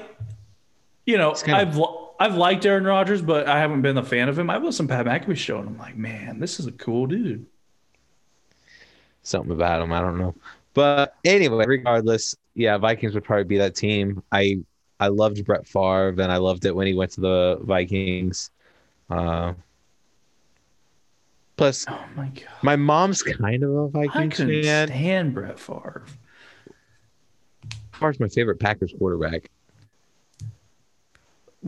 Yeah, okay, narrow it down to like 5 guys. I don't. 3 guys. three guys. Yeah, I got Starr and Favre and Rodgers. Well, Rodgers is 10 times the guy that Favre ever was. I don't know. There's just something about Brett Favre I like, and there's something about Aaron Rodgers I do not like. Maybe because Brett Favre's Southern Midwest kind of guy, and Aaron Rodgers is coastal kind of guy. I don't like those coastal people, Oh my gosh! Wow. Okay. So if you're listening and you live on the coast, that's not. Oh my gosh! I'm trying to get listeners here, Ben. We've roasted Washington, we've roasted Milwaukee, we've roasted the coast. Who's left?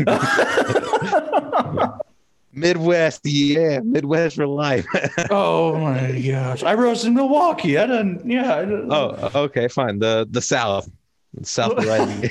Oh no, that's not who I want. So now I just roasted them. Yeah, okay. So are we just gonna get rid of the U.S. entirely? Just start over. I want a European audience to talk about NFL and NBA. Well, then we'll have to talk about soccer.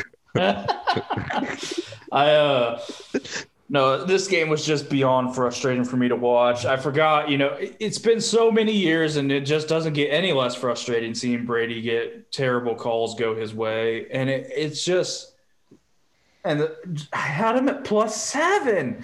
And it's just discouraging, Ben. It's discouraging. Yeah, I had him at +7 as well, and I was very upset, especially because they teased me thinking they were going to come back and at least cover. Because when it got 24-3, I'm like, okay, I guess I'm literally watching this game. I'm like, it's a 20-point swing. We should be up 24-16.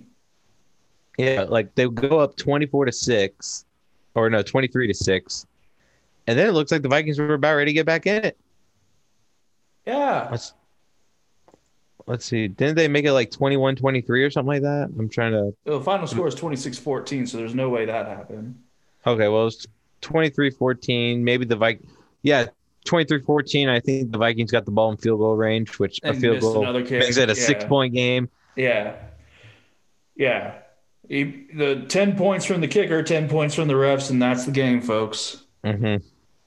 So, yeah, that was a frustrating game. However, the good news is Tampa did not look good in that game. And so I don't think we'll have to see much of Tampa come to the postseason. No, I don't think we will either. And credit to the Vikings. Everywhere else on their team seems to be better than the record. The offense seems really good. They couldn't do a thing with Dalvin Cook. Dalvin Cook was running all over him. And Kirk Cousins is looking pretty good. He looks like he's hitting a lot of throws here. Yeah, Adam Thielen is at least top 10 in receivers. I think you got to put him up in the conversation. Yeah, he's a fantasy football disappointment, but hey, I mean, he's still reliable. He's not a fantasy football disappointment. What are you talking about? Oh, I had him in a couple of my teams this year, and there's sometimes I wish he would have been. He's had a couple bum games, but he's usually fairly consistent, and he usually ends up in the end zone. I've had him in games past, and he's always been reliable in the past, but I don't think this is one of his better years. And not to mention, Kirk Cousins is a rookie this year. Mm.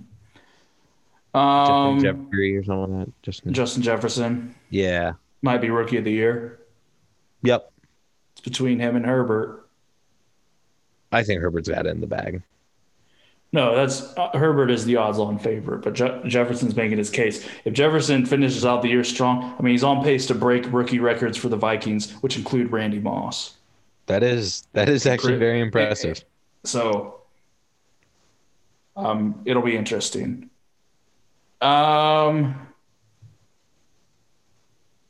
Yeah, I think that's all I got on that one. I think right now Jefferson's plus 200. And last time I checked, Jefferson was plus 200. Herbert was minus 260. At the beginning of the year, Jefferson was probably like plus a couple thousand. Bills, Steelers. Ben, do you want to take this one over? Sunday Night Football. Well, Sunday Night Football.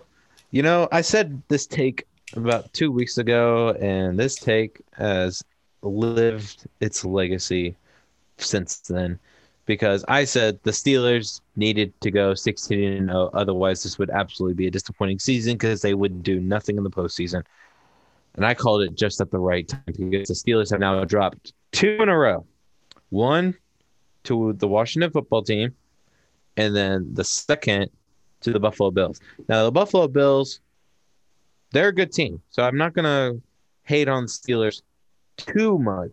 But at the same time, Steelers, you're not going to get a whole lot of respect right now from anybody, because one, you can't run the ball. You absolutely cannot run the ball. And two, you're 11-0. Everyone saw this coming, okay? It didn't matter the power rankings. It didn't matter what people were saying. People never took you as the best team in the league. And it's because, it was another smokescreen. But now the Steelers have regressed. They're not able to do anything offensively. They can't run the ball. The receivers can't catch. And I think with the defensive injuries that usually keep them in ball games, they now cannot hold defenses. And so the Steelers, can they win another game this year? I mean, I know they have the Bengals coming up, so they might get one. Yeah, they're gonna beat the Bengals. I don't know. What's the numbers on the Bengals? What's the spread? I can't imagine it's that good. I have it pulled up right here. So the Bengals and Steelers, which is a Monday Night Football game, which I would love to see that one flex out. It's 12.5. Yeah, that's a lot. I was gonna say, if it was 7 or less, I would say take the Steelers, but 12.5 is a lot. I don't really have. I'm still not going to tell you to take the Bengals, but yeah, but it just proves our point that we're not, that with an 11-2 team and a 1-3 The 13. backup quarterback. Yeah, backup quarterback. I mean, regardless, I haven't. 12's a lot to take. It's a lot. I mean, I don't think we would hesitate if it was the Jets. Well, if it was the Jets and another opponent, not the Jets and Steelers, sort of. Yeah, if it was the Jets and the Chiefs, I'd probably take the 12. Yeah, I almost took the 20.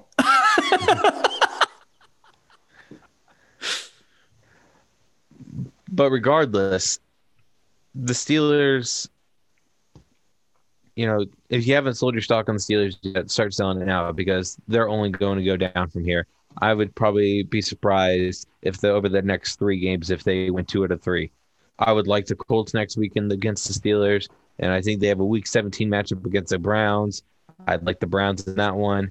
I'm completely off Pittsburgh. I don't think they're a legitimate opponent. I think this is going to get real ugly from them real fast. I think at this point in the year, they've had injuries on defense, and the defense was their strength. Mm-hmm. I saw an interesting parallel. So this is a team. The defense is special, elite, crazy good defense. They have an aging quarterback, and they seem to be not quite as good as their record, and they're the last standing undefeated team. Now, am I talking about this year's Pittsburgh Steelers, or am I talking about last year's New England Patriots? The Patriots last remaining undefeated team, they were 8-0, something like that. They had this amazing defense. They had Tom Brady, who was aging. They didn't look quite as good as what their record would say, and we saw how that ended up for them in the playoffs. I'd say a similar thing is going to happen for Pittsburgh. I think the thing that happened with Pittsburgh, you lose Devin Bush, you lose Bud Dupree. This week they didn't have Joe Hayden or Vince Williams. The defenses, their injuries are going crazy. And Ben is getting later into this year, and it looks like he's wearing down. The offense doesn't look like it used to. They can't run the ball at all. They're completely reliant on Ben throwing. And honestly, that wouldn't bother me as much because they've got great receivers. I mean, that's, Pittsburgh's trademark. They draft receivers well. They've got outstanding receivers. There is a problem with drops. I think Deontay Johnson leads the league in drops, and then Eric Ebron, of course, is up there. But I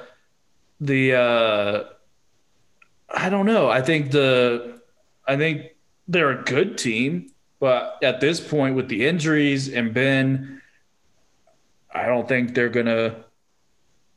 I think it depends on who they get. In the playoffs, right? If it started right now, they would have who's 7 in the AFC. It's not the Raiders. They just fell out.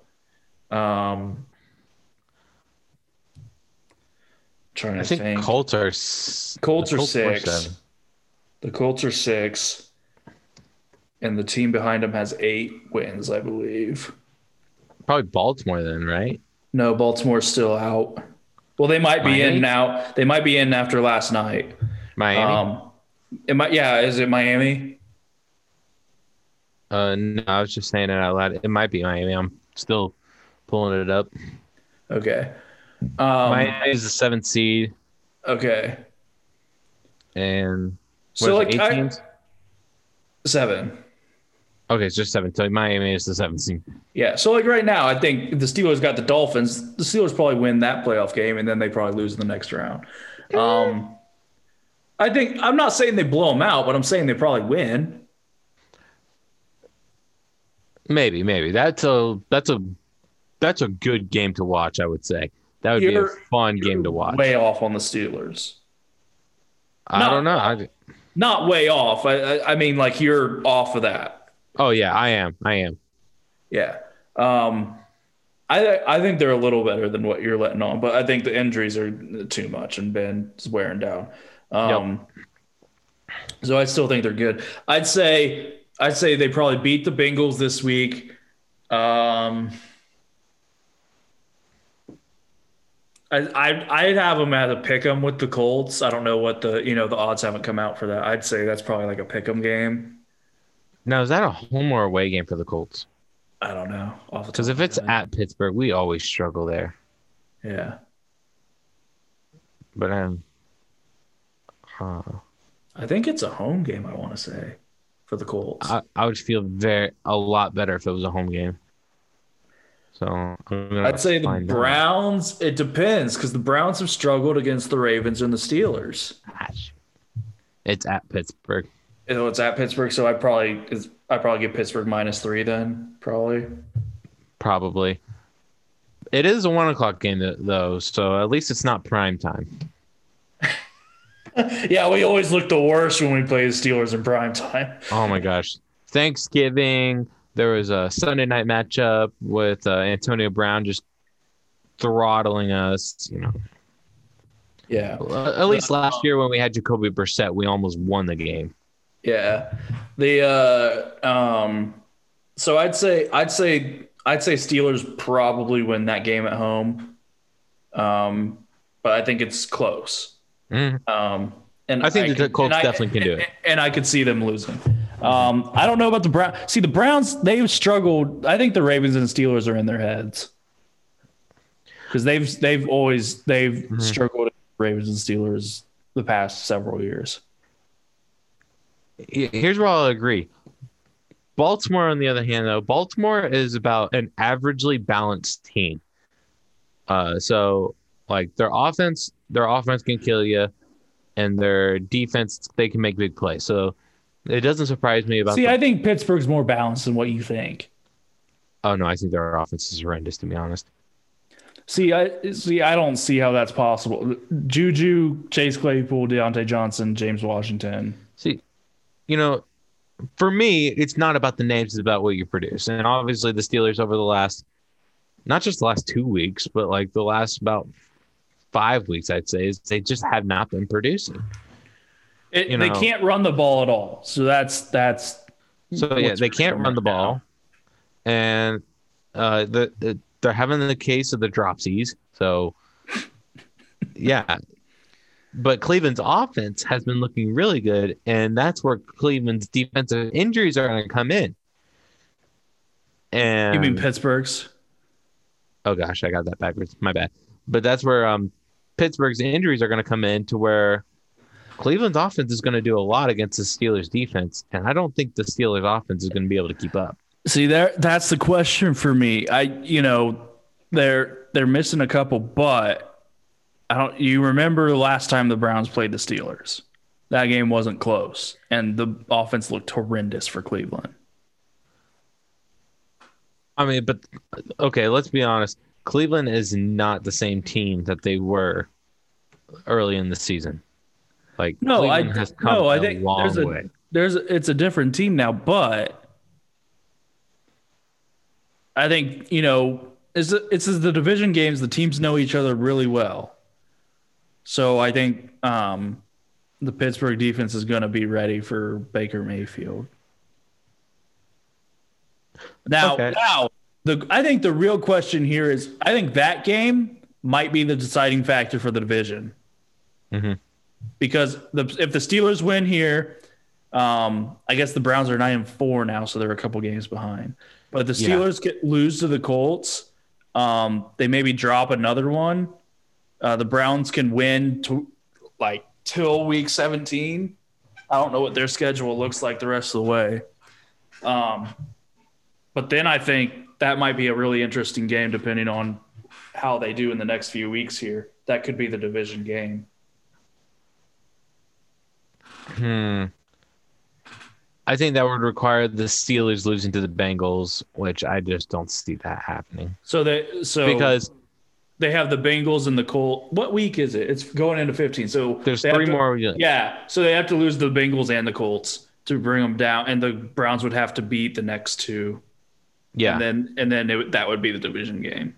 Yes, because they can't tie, because Cleveland has lost to Baltimore twice and the Steelers once already. Yeah. And Pittsburgh swept Baltimore, beat Cleveland once already. and it looks like they'll probably sweep Cincinnati. Here's more.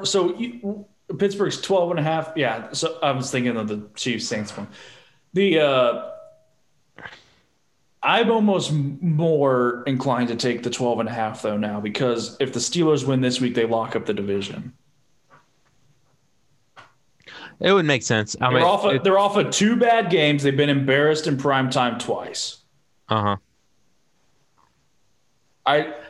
Bengals are a good. It's like the Seahawks and the Jets this past week. Bengals are a good bounce back, and they lock up the division. I think they'll be, and it's the first time they won't be on a short week in 3 weeks. Yeah, they actually get an extra day to prepare, and they haven't had a bye all year, which is crazy. So they had a Sunday night game. They'll have an extra day to prepare because it's a Monday game.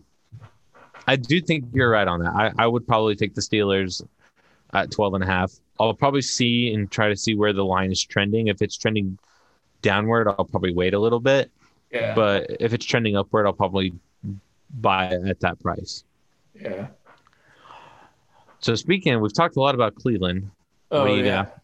Okay. So last night's game between the Ravens and the Browns, it made its case to be the game of the year. The final score ended up being 47-42 Ravens. So all the Browns bettors were distraught with their +3s when the Browns did a bunch of laterals and ended up in a safety to end the game. I don't, like you were saying, this Browns team is very different. That might have been the best game from Baker Mayfield we've seen so far in his career.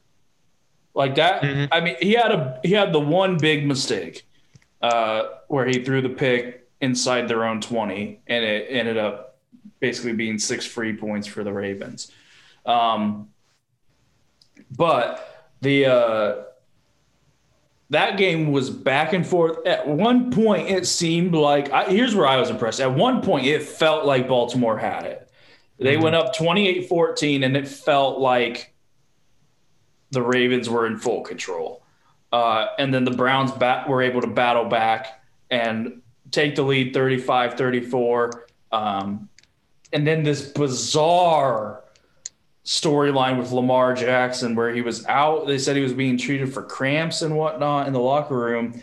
And here's where I start thinking things are planned out, okay? Because they have this Trace McSorley come in for the Ravens, and he's not doing good. At that point, I'm like, the Browns got this one. The Browns are going to win. They had taken the lead. They had Trace McSorley, whatever his name is, in at quarterback. They're approaching the 2-minute warning.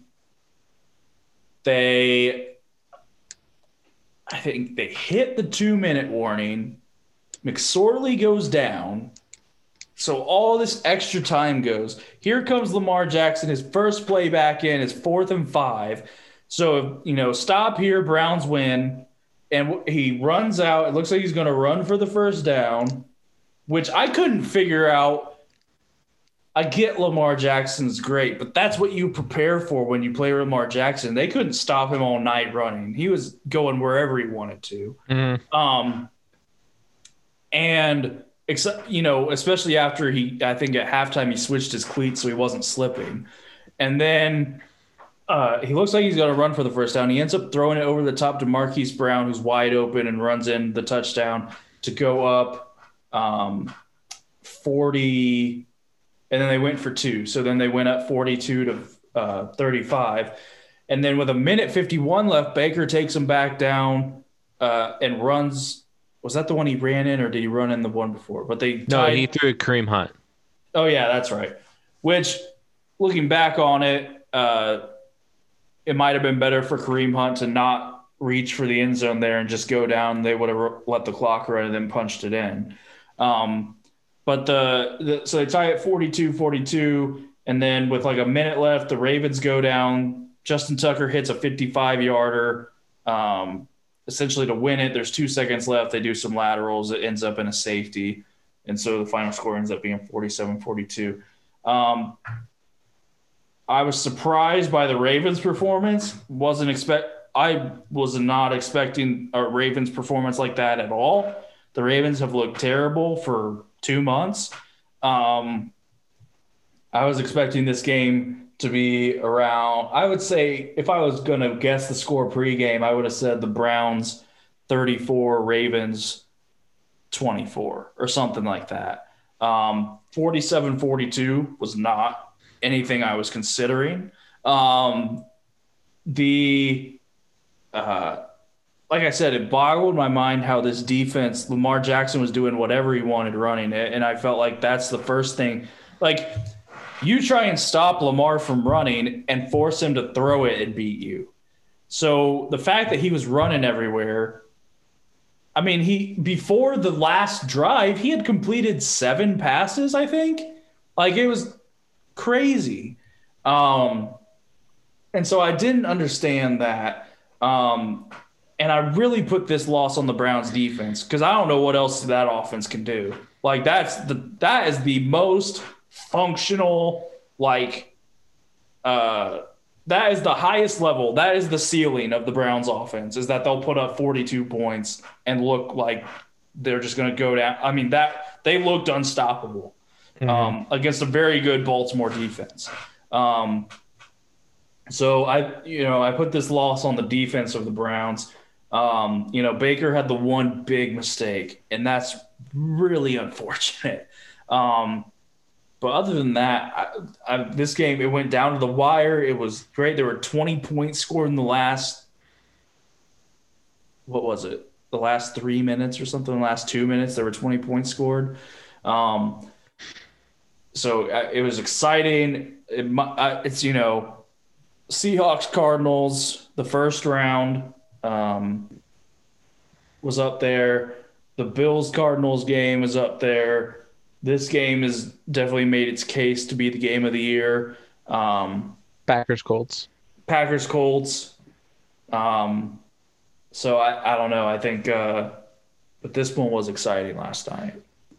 Yeah. I don't think this one takes the cake, though, just because Lamar Jackson exited the game, giving the Cleveland offense a chance to get back in it. Because if Lamar Jackson doesn't leave, I think this game could have gotten ugly. This is what you make movies of, Ben. This was the drama. This was the storyline. I know. But at the same time, because Lamar Jackson left, it allowed Cleveland to get back in the game. And ultimately, it really saved Baltimore when Lamar Jackson came back in, because Baltimore had the game. It looked like they had the game. Cleveland had the game. What? Cleveland had the game, right? Well, no, the Baltimore had the game, and then Lamar left. And Lamar left, and Cleveland was looking to actually win the game, and Lamar Jackson comes back in, and then Baltimore once again continues to look great and win. So I don't think it's the best game, but certainly is a great game. There's no arguments here, but I don't think it's the best game. What I will say about Baker Mayfield, let's take a deep breath. He has a phenomenal offense, okay? Jarvis Landry, Austin Hooper. Austin Hooper was out. He still has him, for the season. And not to mention the starting tight end for Cleveland. Hooper. No, not Hooper. The backup. Njoku. Yeah, he's not a bad option. No. And then they have 2 good running backs, Kareem Hunt and Nick Chubb. Those running backs are amazing. That's who I wanted us to draft a couple years ago, along with Quentin Nelson. Was Nick Chubb.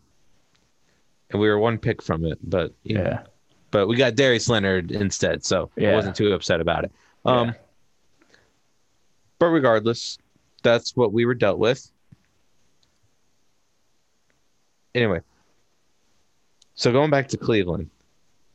Cleveland's offense is amazing. They spent so much time building Cleveland's offense. Now, their defense does have some playmakers. But outside of what, Myles Garrett, you would say? Denzel Ward. Yeah. The defensive line for Cleveland is very good. Olivier Vernon, Yeah. Ogunjobi, Myles Garrett. They're very good. Yeah. But the problem is they spent so much time building this offense that they allowed their defense to be the weak link in this game when really they needed their defense to come up big. Now, Baker Mayfield did have a good game, but he does have a good offense around him. He is surrounded by talent. So I don't want to take anything away from Baker. You just did. I'm not going to give him all the credit that everyone is giving him at the moment. He had a good performance. You're crazy. Look, people want to say Baker Mayfield played outstanding. We were going so good. You are nuts. Look. Baker Mayfield had a good game. Okay, he had a good game. But at the same time, if you're saying that Baker Mayfield proved last night why he's the number 1 overall pick, I'm not convinced. Okay? I'm not convinced. He had a good game, and that's all I can really say. He showed up when he needed to show up, but at the same time, he has the offensive weapons, and not to mention Baltimore's secondary completely collapsed in that game as well. So it made it a lot easier for him.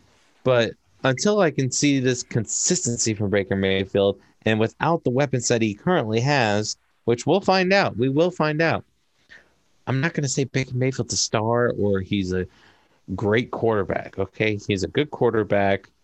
No, I'm not. Oh my gosh. Okay, I'm just. And it was, what? Go off. Come on.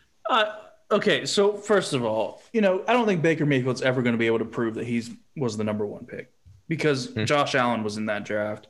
Lamar Jackson was in that draft. Although I'm not the biggest fan of Lamar Jackson, but he does have a league MVP.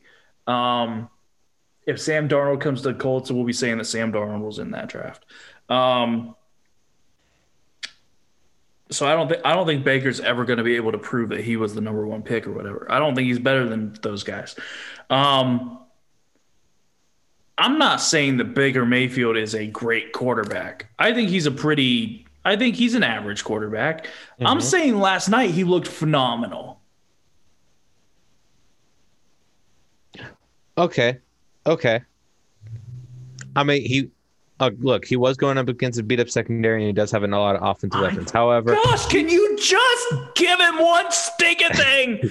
Oh my word, you people! However, as long as you acknowledge that Baker Mayfield is not a fantastic quarterback, and you realize you're not going to get this game out of him every single week, I will be willing to say, okay, fine, he had a good game. He showed up when he needed to, but there's a lot of factors that played into that. Outside of teeth. There's a lot of factors that played into it outside of Baker Mayfield just have a phenomenal game. No, Baltimore's secondary collapsed. He has a lot of good weapons. He showed up when he needed to show up. Nick Chubb, Kareem Hunt, Jarvis Landry. They're great. That's all he had last night. I don't know what to. That's crazy. I got Baker. He's probably 15, 16. He's middle of the pack as far as NFL quarterbacks go. I don't think he's. I need the more consistency. But I tell you what, if I'm a Cleveland Browns fan, I'm coming out last night and I'm feeling pretty good for the next few years.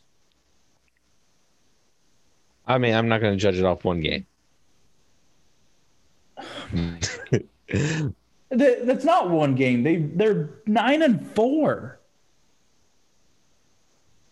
I mean, I'm going to pull up Baker Mayfield's numbers, and I'm just gonna try and convince myself of what I believe to be true. Okay, so he is playing just ever so slightly better than Philip Rivers at this moment. And you're all on Philip Rivers, and he's playing better than him. Oh, whoa. I'm not all on Philip Rivers, but I was just saying you're all off Philip Rivers, yet you want to be on Baker Mayfield at this point. And Baker Mayfield is playing better than Philip Rivers. Okay, not completion percentage.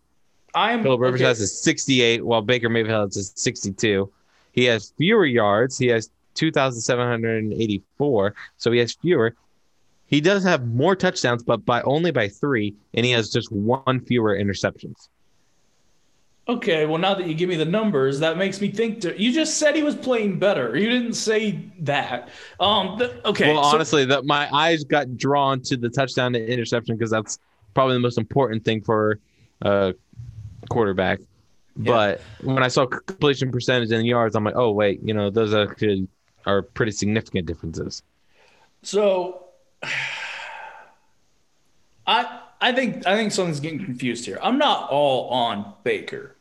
I think he is an average quarterback, and those numbers prove it. He's 62%, 2,700 yards. Mm-hmm.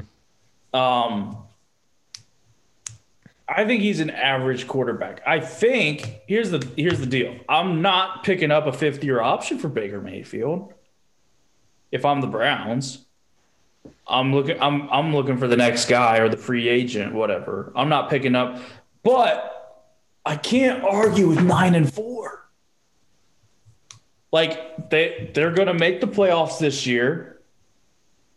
Then next year you take the next step. It's like It's like I the don't know. Colts, you make the playoffs at 9-4, you give them the contract for next year and take the next step. No, he's got one more year on his rookie deal before they'd have to pick up the option. Because there's the thing with Baker is, one, I like the guy. You like Baker Mayfield? Yeah, I don't think he plays great most of the time, but the guy himself, I like Baker Mayfield. I don't like him. The thing is I wouldn't give him, because right now he's on his rookie deal, and the Browns, rightly so, have taken full advantage of it. They have put a lot of talent on that team. This is the other thing to consider about this team is they're very young. They haven't started a player over 30 on offense. So it's not just Baker Mayfield. There's not a lot of vets in this locker room.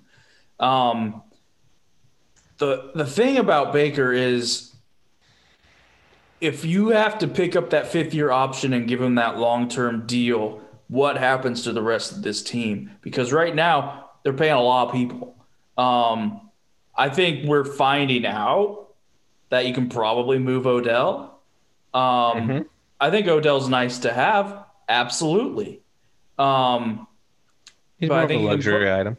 But you can probably move him, because right now that's not the biggest. I think if you trade Odell, and I mean, you could put that money towards Baker. I'd rather put it towards some defense. That's the thing I'm concerned with Baker is I think Baker is an average quarterback who needs a team around him. And if you're going to pay Baker like he's, Deshaun Watson or Patrick Mahomes, then, I mean, you're talking about $40 million a year is the next going rate for a quarterback. I don't think I'm giving Baker that. That's understandable. I see where you're getting. I think he is an adequate quarterback if you have the team around him. Clearly, they're 9-4. I think that's a very good team. I think he's an adequate quarterback, but I don't think he's. It's the same way I think about Dak Prescott. I think he's an adequate quarterback. I don't know if I necessarily pay Dak all the money. Now, after this year, he has a very strong case for it. I think he probably gets it. But I fully understand why they franchise tag Dak. Maybe they do that with Baker. You franchise Baker a couple years, see how it goes. I just don't see. I don't see Baker being, like Patrick Mahomes. It's like I'd pay that guy $100 million and make it work with the rest of the team. Like I know with that guy, like that's enough to win games. It's like LeBron. Like I'd pay LeBron $500 million a year, and I give me LeBron and anybody, and we're going to make the playoffs at least. Baker's not that.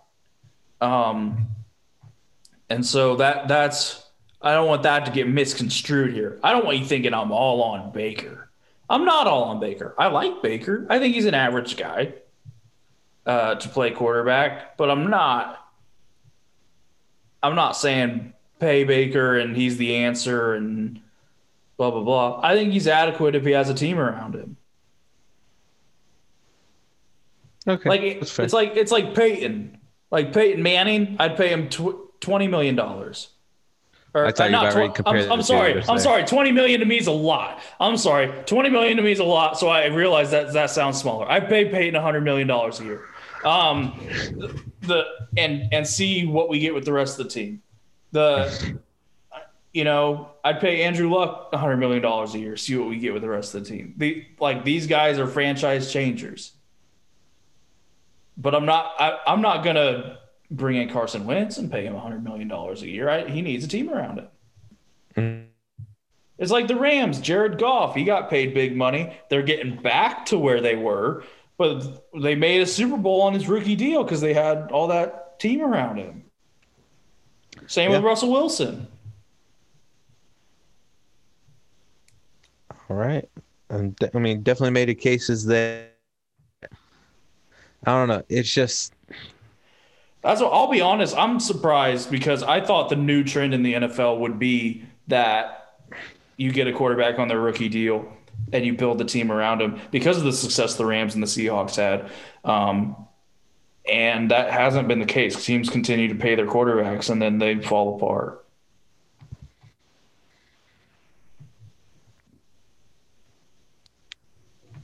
yeah. But I guess going back to Baker Mayfield, I don't know. It's just yes, he had a nice game, but I'm really not sure what I want to think of Baker Mayfield as of yet. And I don't. I know what you want to think of Baker Mayfield. It's just not right.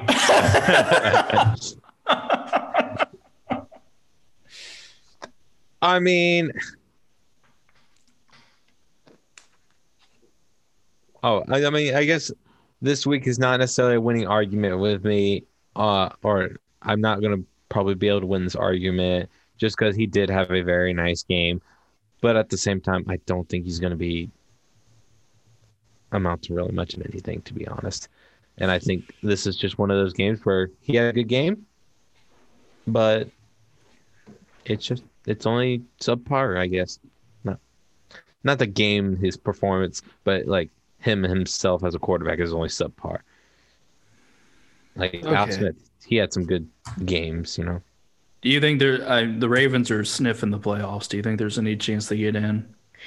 I mean, Baltimore looked good against the Cowboys, and they look good against Cleveland's defense. And so, hey, real quick, okay, everyone looks good against the Cowboys. You did not even let me finish. Okay, I was just about ready to say that. I'm sorry, but that came out, and I couldn't let it stand. Okay, yeah, I was just about ready to get there, where it's like, it's the Dallas Cowboys. Okay, we know them, and we know that Cleveland doesn't have a defense. However, I think we're starting to see it again to where Baltimore's starting to, kind of turn the cylinders on to getting back to the way they used to dominate these games of scoring 40 points with Lamar Jackson's legs and whatnot. So if we can see more of that, they will have a chance. Just because I'm worried about the consistency of Miami at the moment. I still haven't quite figured out Tua yet as a quarterback. Mm-hmm. But I think they'll definitely fight for it. But if Baltimore plays like they did, for the midway part of the season, probably not. Mm-hmm. But, string together these last couple games, keep some momentum going off of that. I think it's very possible. I tell you what, I'm just hoping that they play like they did for the middle of the season then. I will not miss Baltimore if they don't make the playoffs. Hey, I don't necessarily like Baltimore either. However, I will say this. They usually are the team that takes out New England. New England's not there. Don't need them. I know. But I'm saying they've given us a lot of good memories. Okay, well, let's go to your power rankings, Ben. What you got? Ah, shoot, I just lost them. Go to yours. My goodness. Go to yours first, and Okay, I'll so compare here's this. the correct one in a twist. We're gonna give you the right ones first, and then give you some wrong ones. So at number 10, I have the Tennessee Titans. This is purely because of Derrick Henry and AJ Brown. It just seems like Derrick Henry had 215 and 2 touchdowns against the Jaguars. I agree that it's the Jaguars, but it's not a far reach from what he does against every other team either. The Titans are in their spot up there. I'll save those because I don't want to give it away. But at number 10, I have the Titans. At number 9, I have the Colts. The Colts are looking really good right now. They're hitting their stride right when they need to be. I think this is a team that gives the Chiefs problems. I'm not saying they necessarily win, but I think the defense is very good for Indianapolis, and the run game is very good for Indianapolis. And those are two strengths right now that help you beat the Chiefs. And so I think that would be an interesting matchup, but I'm not confident in saying that the Colts would walk out of there with a win. At number 8, I had the Cleveland Browns. We just got done talking about them. I got them at number 8.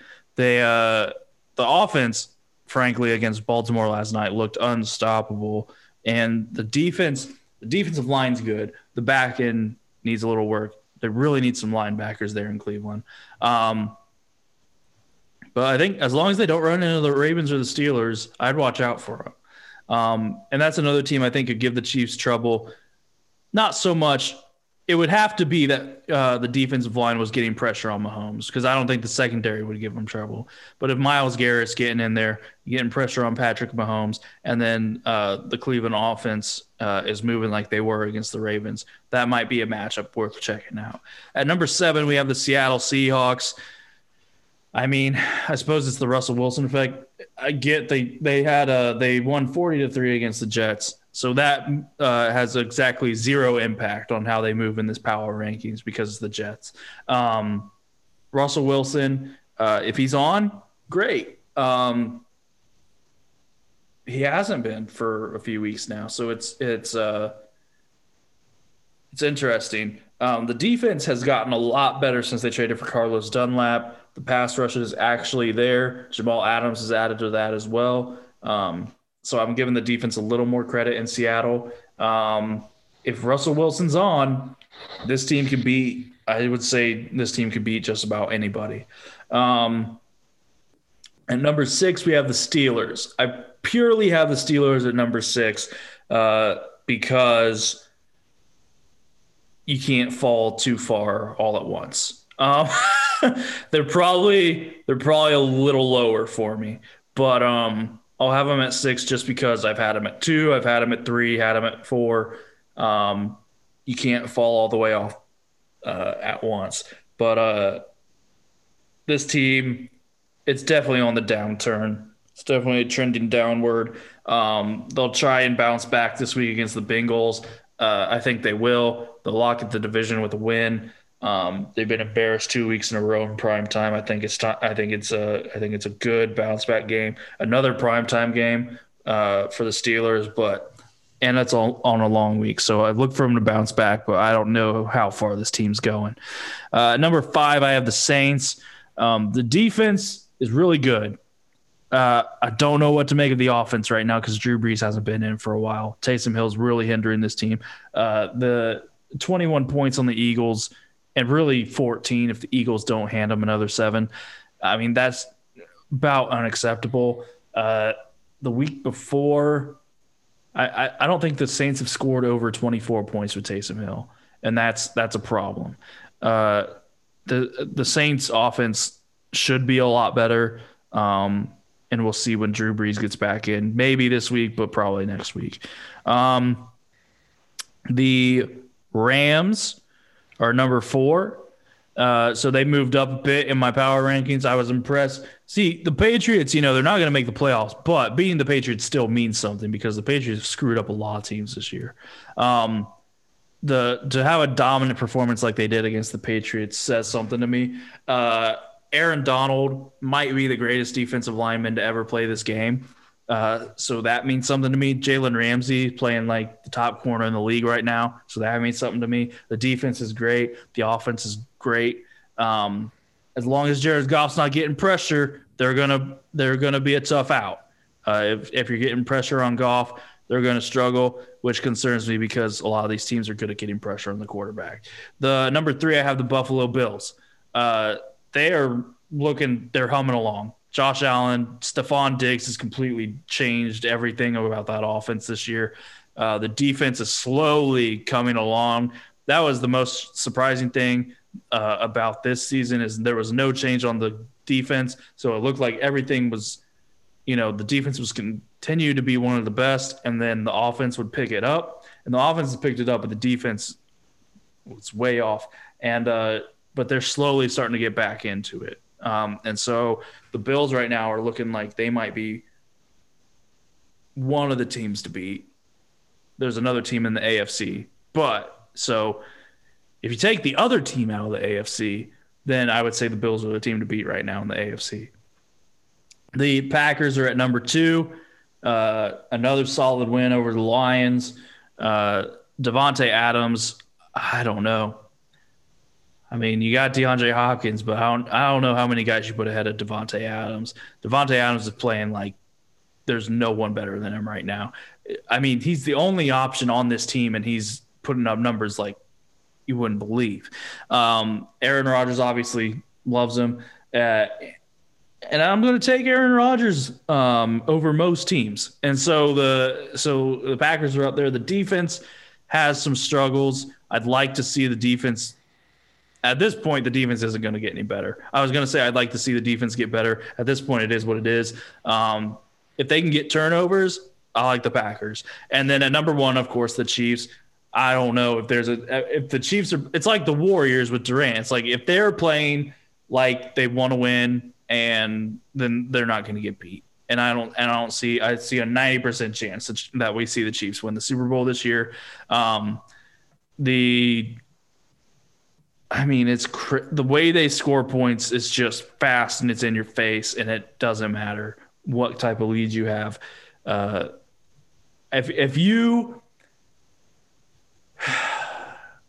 If you can't score 36 points and you can't hold the Chiefs to less than that, then you're not going to win. And that's the bottom line. I give the Bills the best shot. But yeah, so that's the correct honorable mention is the Ravens and the Bucks. But what do you got, Ben? All right. So I was able to put together my power rankings just a little bit ago. I had to go based off memory and last week, so I think I got them pretty accurate to what I originally had them. So I'll just go ahead and dive right in it. Now, I'm going to say with number 10, I'm just going to give you a fair warning. This is not just a complete free fall. Last week, I believe I had this team at like 7. So this team fell even further because of a loss. The Pittsburgh Steelers are my number 10 team. Look, this is long overdue. Okay. The only reason why they were up high is because they hadn't lost yet. Okay. In my previous power rankings, I always put the Steelers at 2 just because they hadn't lost. I didn't actually think they were the second best team because they just hadn't been playing like it. And now it's like, okay, you have some losses, and not just one loss. You have a couple of them, and one of them is to just an average team when you're at home. So, yeah, I think the Steelers are kind of in free fall mode. I'm off the Steelers. I don't think they're that good of a team. And, if they keep playing the way they do, they will be out of my top 10 despite having, 11 wins. I don't know. So, yeah, the Steelers are not in a good position. Ahead of them, I have the Tennessee Titans. I know the Steelers beat the Titans. However, I think Tennessee is they've kind of stayed the same team as Pittsburgh has gotten steadily worse with injuries and their offense just running out of gas. While the Titans, they've just kind of been the same old Titans. They can Ryan Tannehill can catch fire, or he can be kind of cold. but you're gonna get one of those. It's not that they're just running out of gas. They're just a flip of a quarter. They can beat you any given Sunday. Number 8 is the Cleveland Browns. Cleveland smacked Tennessee around for the better part of the game. What was it, 2 weeks ago, I believe? Yeah, 2 weeks ago, they smacked the Tennessee Titans around. Tennessee was able to get back into the game, so I don't think they're that much worse than the Browns. But I do think there's something to be said with Cleveland's performance last night and the week before, and obviously their overall record proves that they are a top 10 team. For my number 7 team, I have the Indianapolis Colts. Like Bo said, they're hitting their stride right then and now, right at the right time. Philip Rivers, since that Cleveland Browns game, which was absolutely atrocious, he has just been great. 16 touchdowns, 4 interceptions. It's just been a good performance. The running game looks to be getting better. The defense, as long as they have that defensive front and Darius Leonard, this defense is going to give everyone fits. Blackman is looking like a true safety for this team, and Kenny Moore is great for the secondary. Their defense is absolutely phenomenal, and if their offense can continue to go in the right direction, this team could be dangerous come postseason. But just ahead of them, I have Seattle Seahawks. I don't know what's wrong with Seattle, because I look at their roster and I look and I'm like, how is this team not, performing well? I mean, what's wrong with Russell Wilson? What's wrong with the defense allowing Colt McCoy to get any points on him? I don't know. But obviously last week, I think they took this week against the Jets as a week like, we're going to go out and absolutely crush this team, and we're going to start building some momentum to get back to the way Seattle plays football. Because they went out there and they just didn't beat this team. They didn't play around with this team for a little bit like the Raiders did. This team said, we're going to smack you in the mouth, and then we're going to continue to smack you all game long. And that's what they did. They absolutely crushed them. People will think about taking the Jets at as a 14-point underdog to cover the spread. No, they absolutely annihilated a 14-point spread. In fact, you could have put it at 20, and the Jets still did not. Could have put it at 35. To be 35. precise. Could have put it at 36. Yeah, so that just goes to show you that the Jets or Seattle use this game to get back in their ways, and it'll be interesting to see how they finish their season. I really didn't want to do this, but at the same time, you still lost, and so I have to put you down here, the New Orleans Saints. I think their loss against the Eagles last night is not something, or not last night, I guess Sunday. Their loss is not something to be concerned about, I would say. You're facing a new quarterback, a team that's re-energized. You're on the road. You don't have your starting quarterback. I mean, yeah, a lot of things working against you. And so I just feel like the Saints, they're still a good team. They might just be hitting a low point in their season. I think they'll get it together. I don't have concerns with the Saints. I still think they're a dangerous team, and I still think they're a good team. It's one of those any given Sundays. A lot of things were going the Eagles' way. Long term, I'd much rather be the Saints than the Eagles at this point. So, New Orleans, don't freak out. Just get back to winning, and you'll find yourself back in the top tier of this list soon. Number 4, I have the Packers. I don't really take much of their game against the Lions. Why? Because it's the Lions. What about every other game? Well, it's the Bears twice, the Vikings twice, the Lions twice, Carolina. I'll give them the Saints game. That's all I'll give them. I'll give them the Saints game. But they've only played the Bears once. Well, they'll crush the Bears again, too. I mean, the Bears are not a good team. And not to mention, they played, I think, no, they're playing the NFC South. All I'm saying is, however, they do play Tennessee coming up. I will be watching that game rather closely. So Okay. Green Bay does have a game to where not necessarily impress me, but they can get another quote unquote signature win. So we'll see about that. I choose the Rams to be over the Packers because I feel like the Rams have the more complete team. Packers have the better quarterback and they have the better number one wide receiver. However, the Rams wide receiving core is better than the Packers. The defensive, okay, I'm not even going to say defensive specials. Everything on the defensive side of for the Rams is better than the Packers. Everything. Quarterback, Jared Goff, he's fine. He's not Aaron Rodgers. So it's quarterback, number one wide receiver, and that's it. Cam Akers looks to be a good Rams running back. I don't think he's on Aaron Jones's level quite yet, but it looks like he's trending in that direction.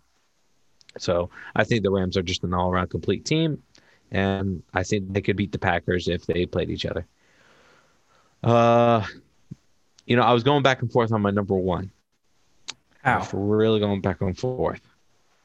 But I ultimately decided to go with the Buffalo Bills for number two, just because I think Kansas City is still a more talented team. And if they catch fire, they're almost impossible to stop. However, So just real quick, let's just clear the air right here. Ben went with logic instead of I want to have a hot take.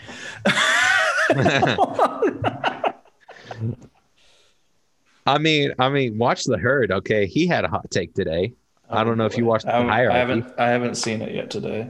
Oh, okay. Do you want me to spoil it for you? Go ahead. I don't care. He had the Bills at number one.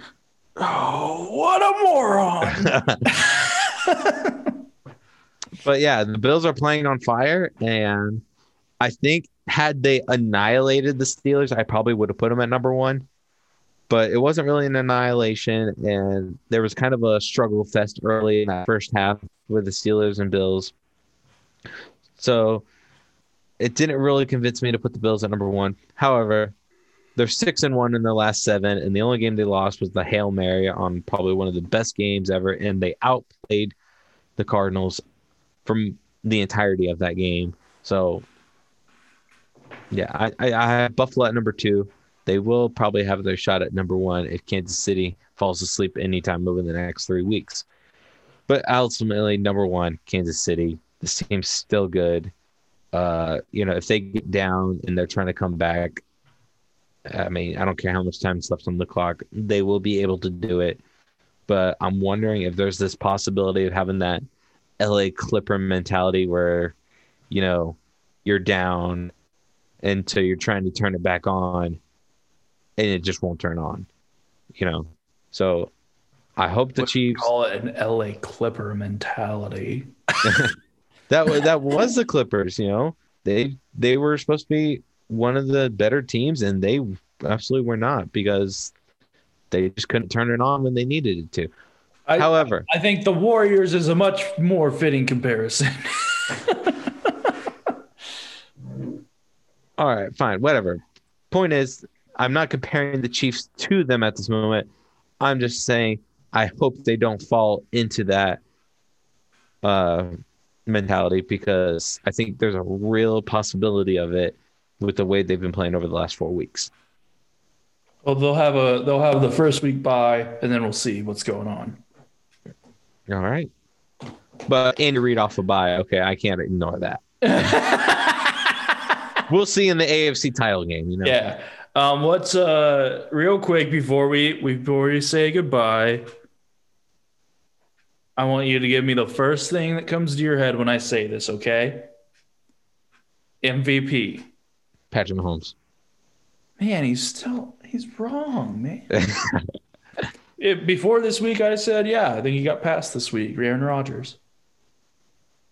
Aaron Rodgers has the most touchdowns and the fewest turnovers.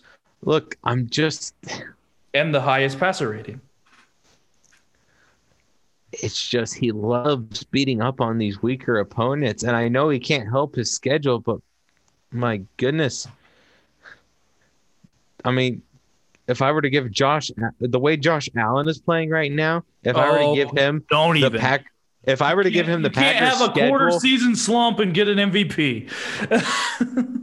If I were to give him the Packers schedule I'm sorry you had to play the Titans on Tuesday and then turn around and play the Chiefs on what, Monday or something like that. That was the turnaround the Bills had when they were in their slump. But anyway, The Titans regardless, beat the Titans. Bills. Yeah, the Bills beat the Titans. The Bills beat the Titans? I thought the Titans annihilated them, to be honest. Oh, was that the other way around? Am I remembering that wrong? Yeah, I thought it was the other way around. Let me pull it up here real quick. Yeah, Titans annihilated them 42-16. Okay, I was remembering that the other way around. Yeah, so Anyway, no, Josh Allen, it wasn't just that. It was Josh Allen didn't play well for about 4 games. They still won some. regardless, I think if you give Josh Allen the schedule that Aaron Rodgers has and Devontae Adams as a receiver, Josh Allen could put up similar numbers. I want to give you a hypothetical real quick as well. What? So I was given this take earlier this week after the Bills. It would have been yesterday after the Bills beat the Steelers. Currently, as it sits right now, if the playoffs started today, the Colts would be going to Buffalo for the first round of the playoffs.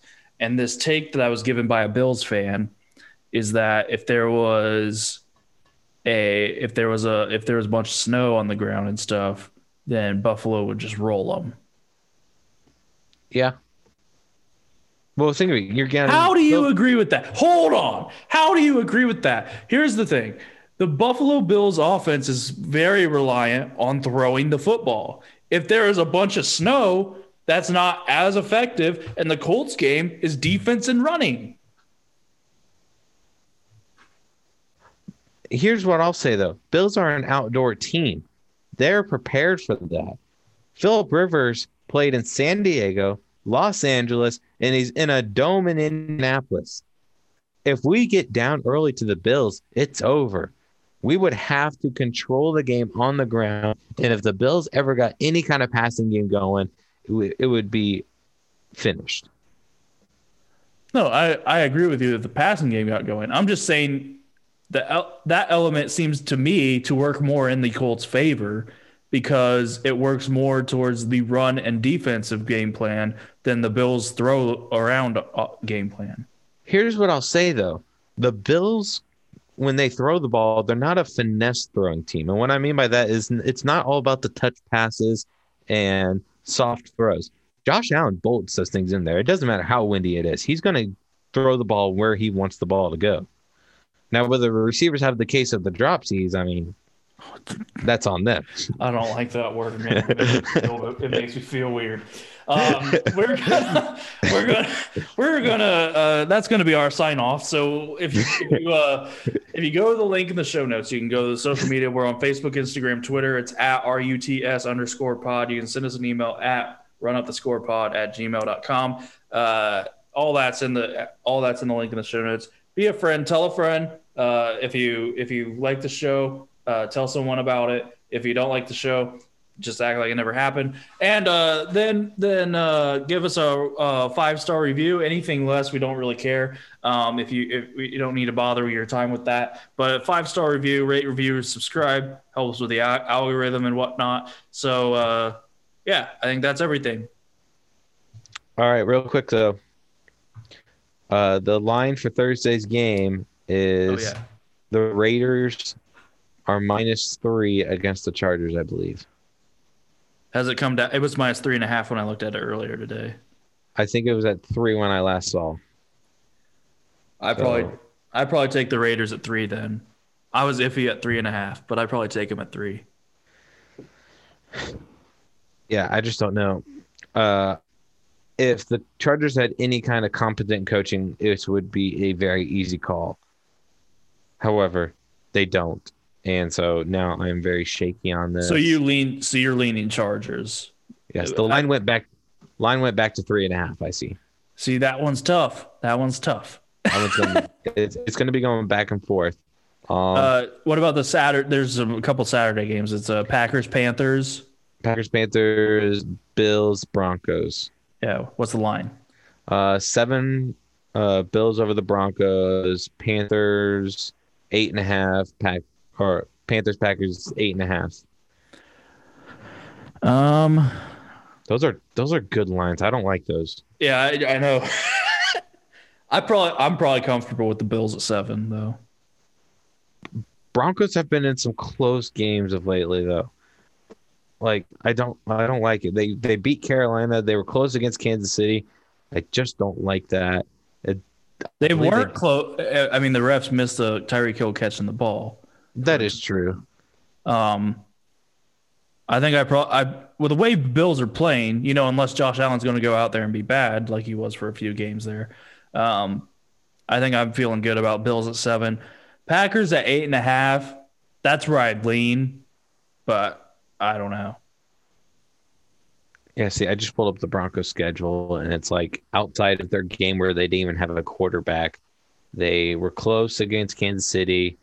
They beat the Panthers. They beat the Dolphins. And then they got smacked around by the Raiders. So I don't like the Broncos. And then the Packers. Where is Panthers, it? Is it in Buffalo?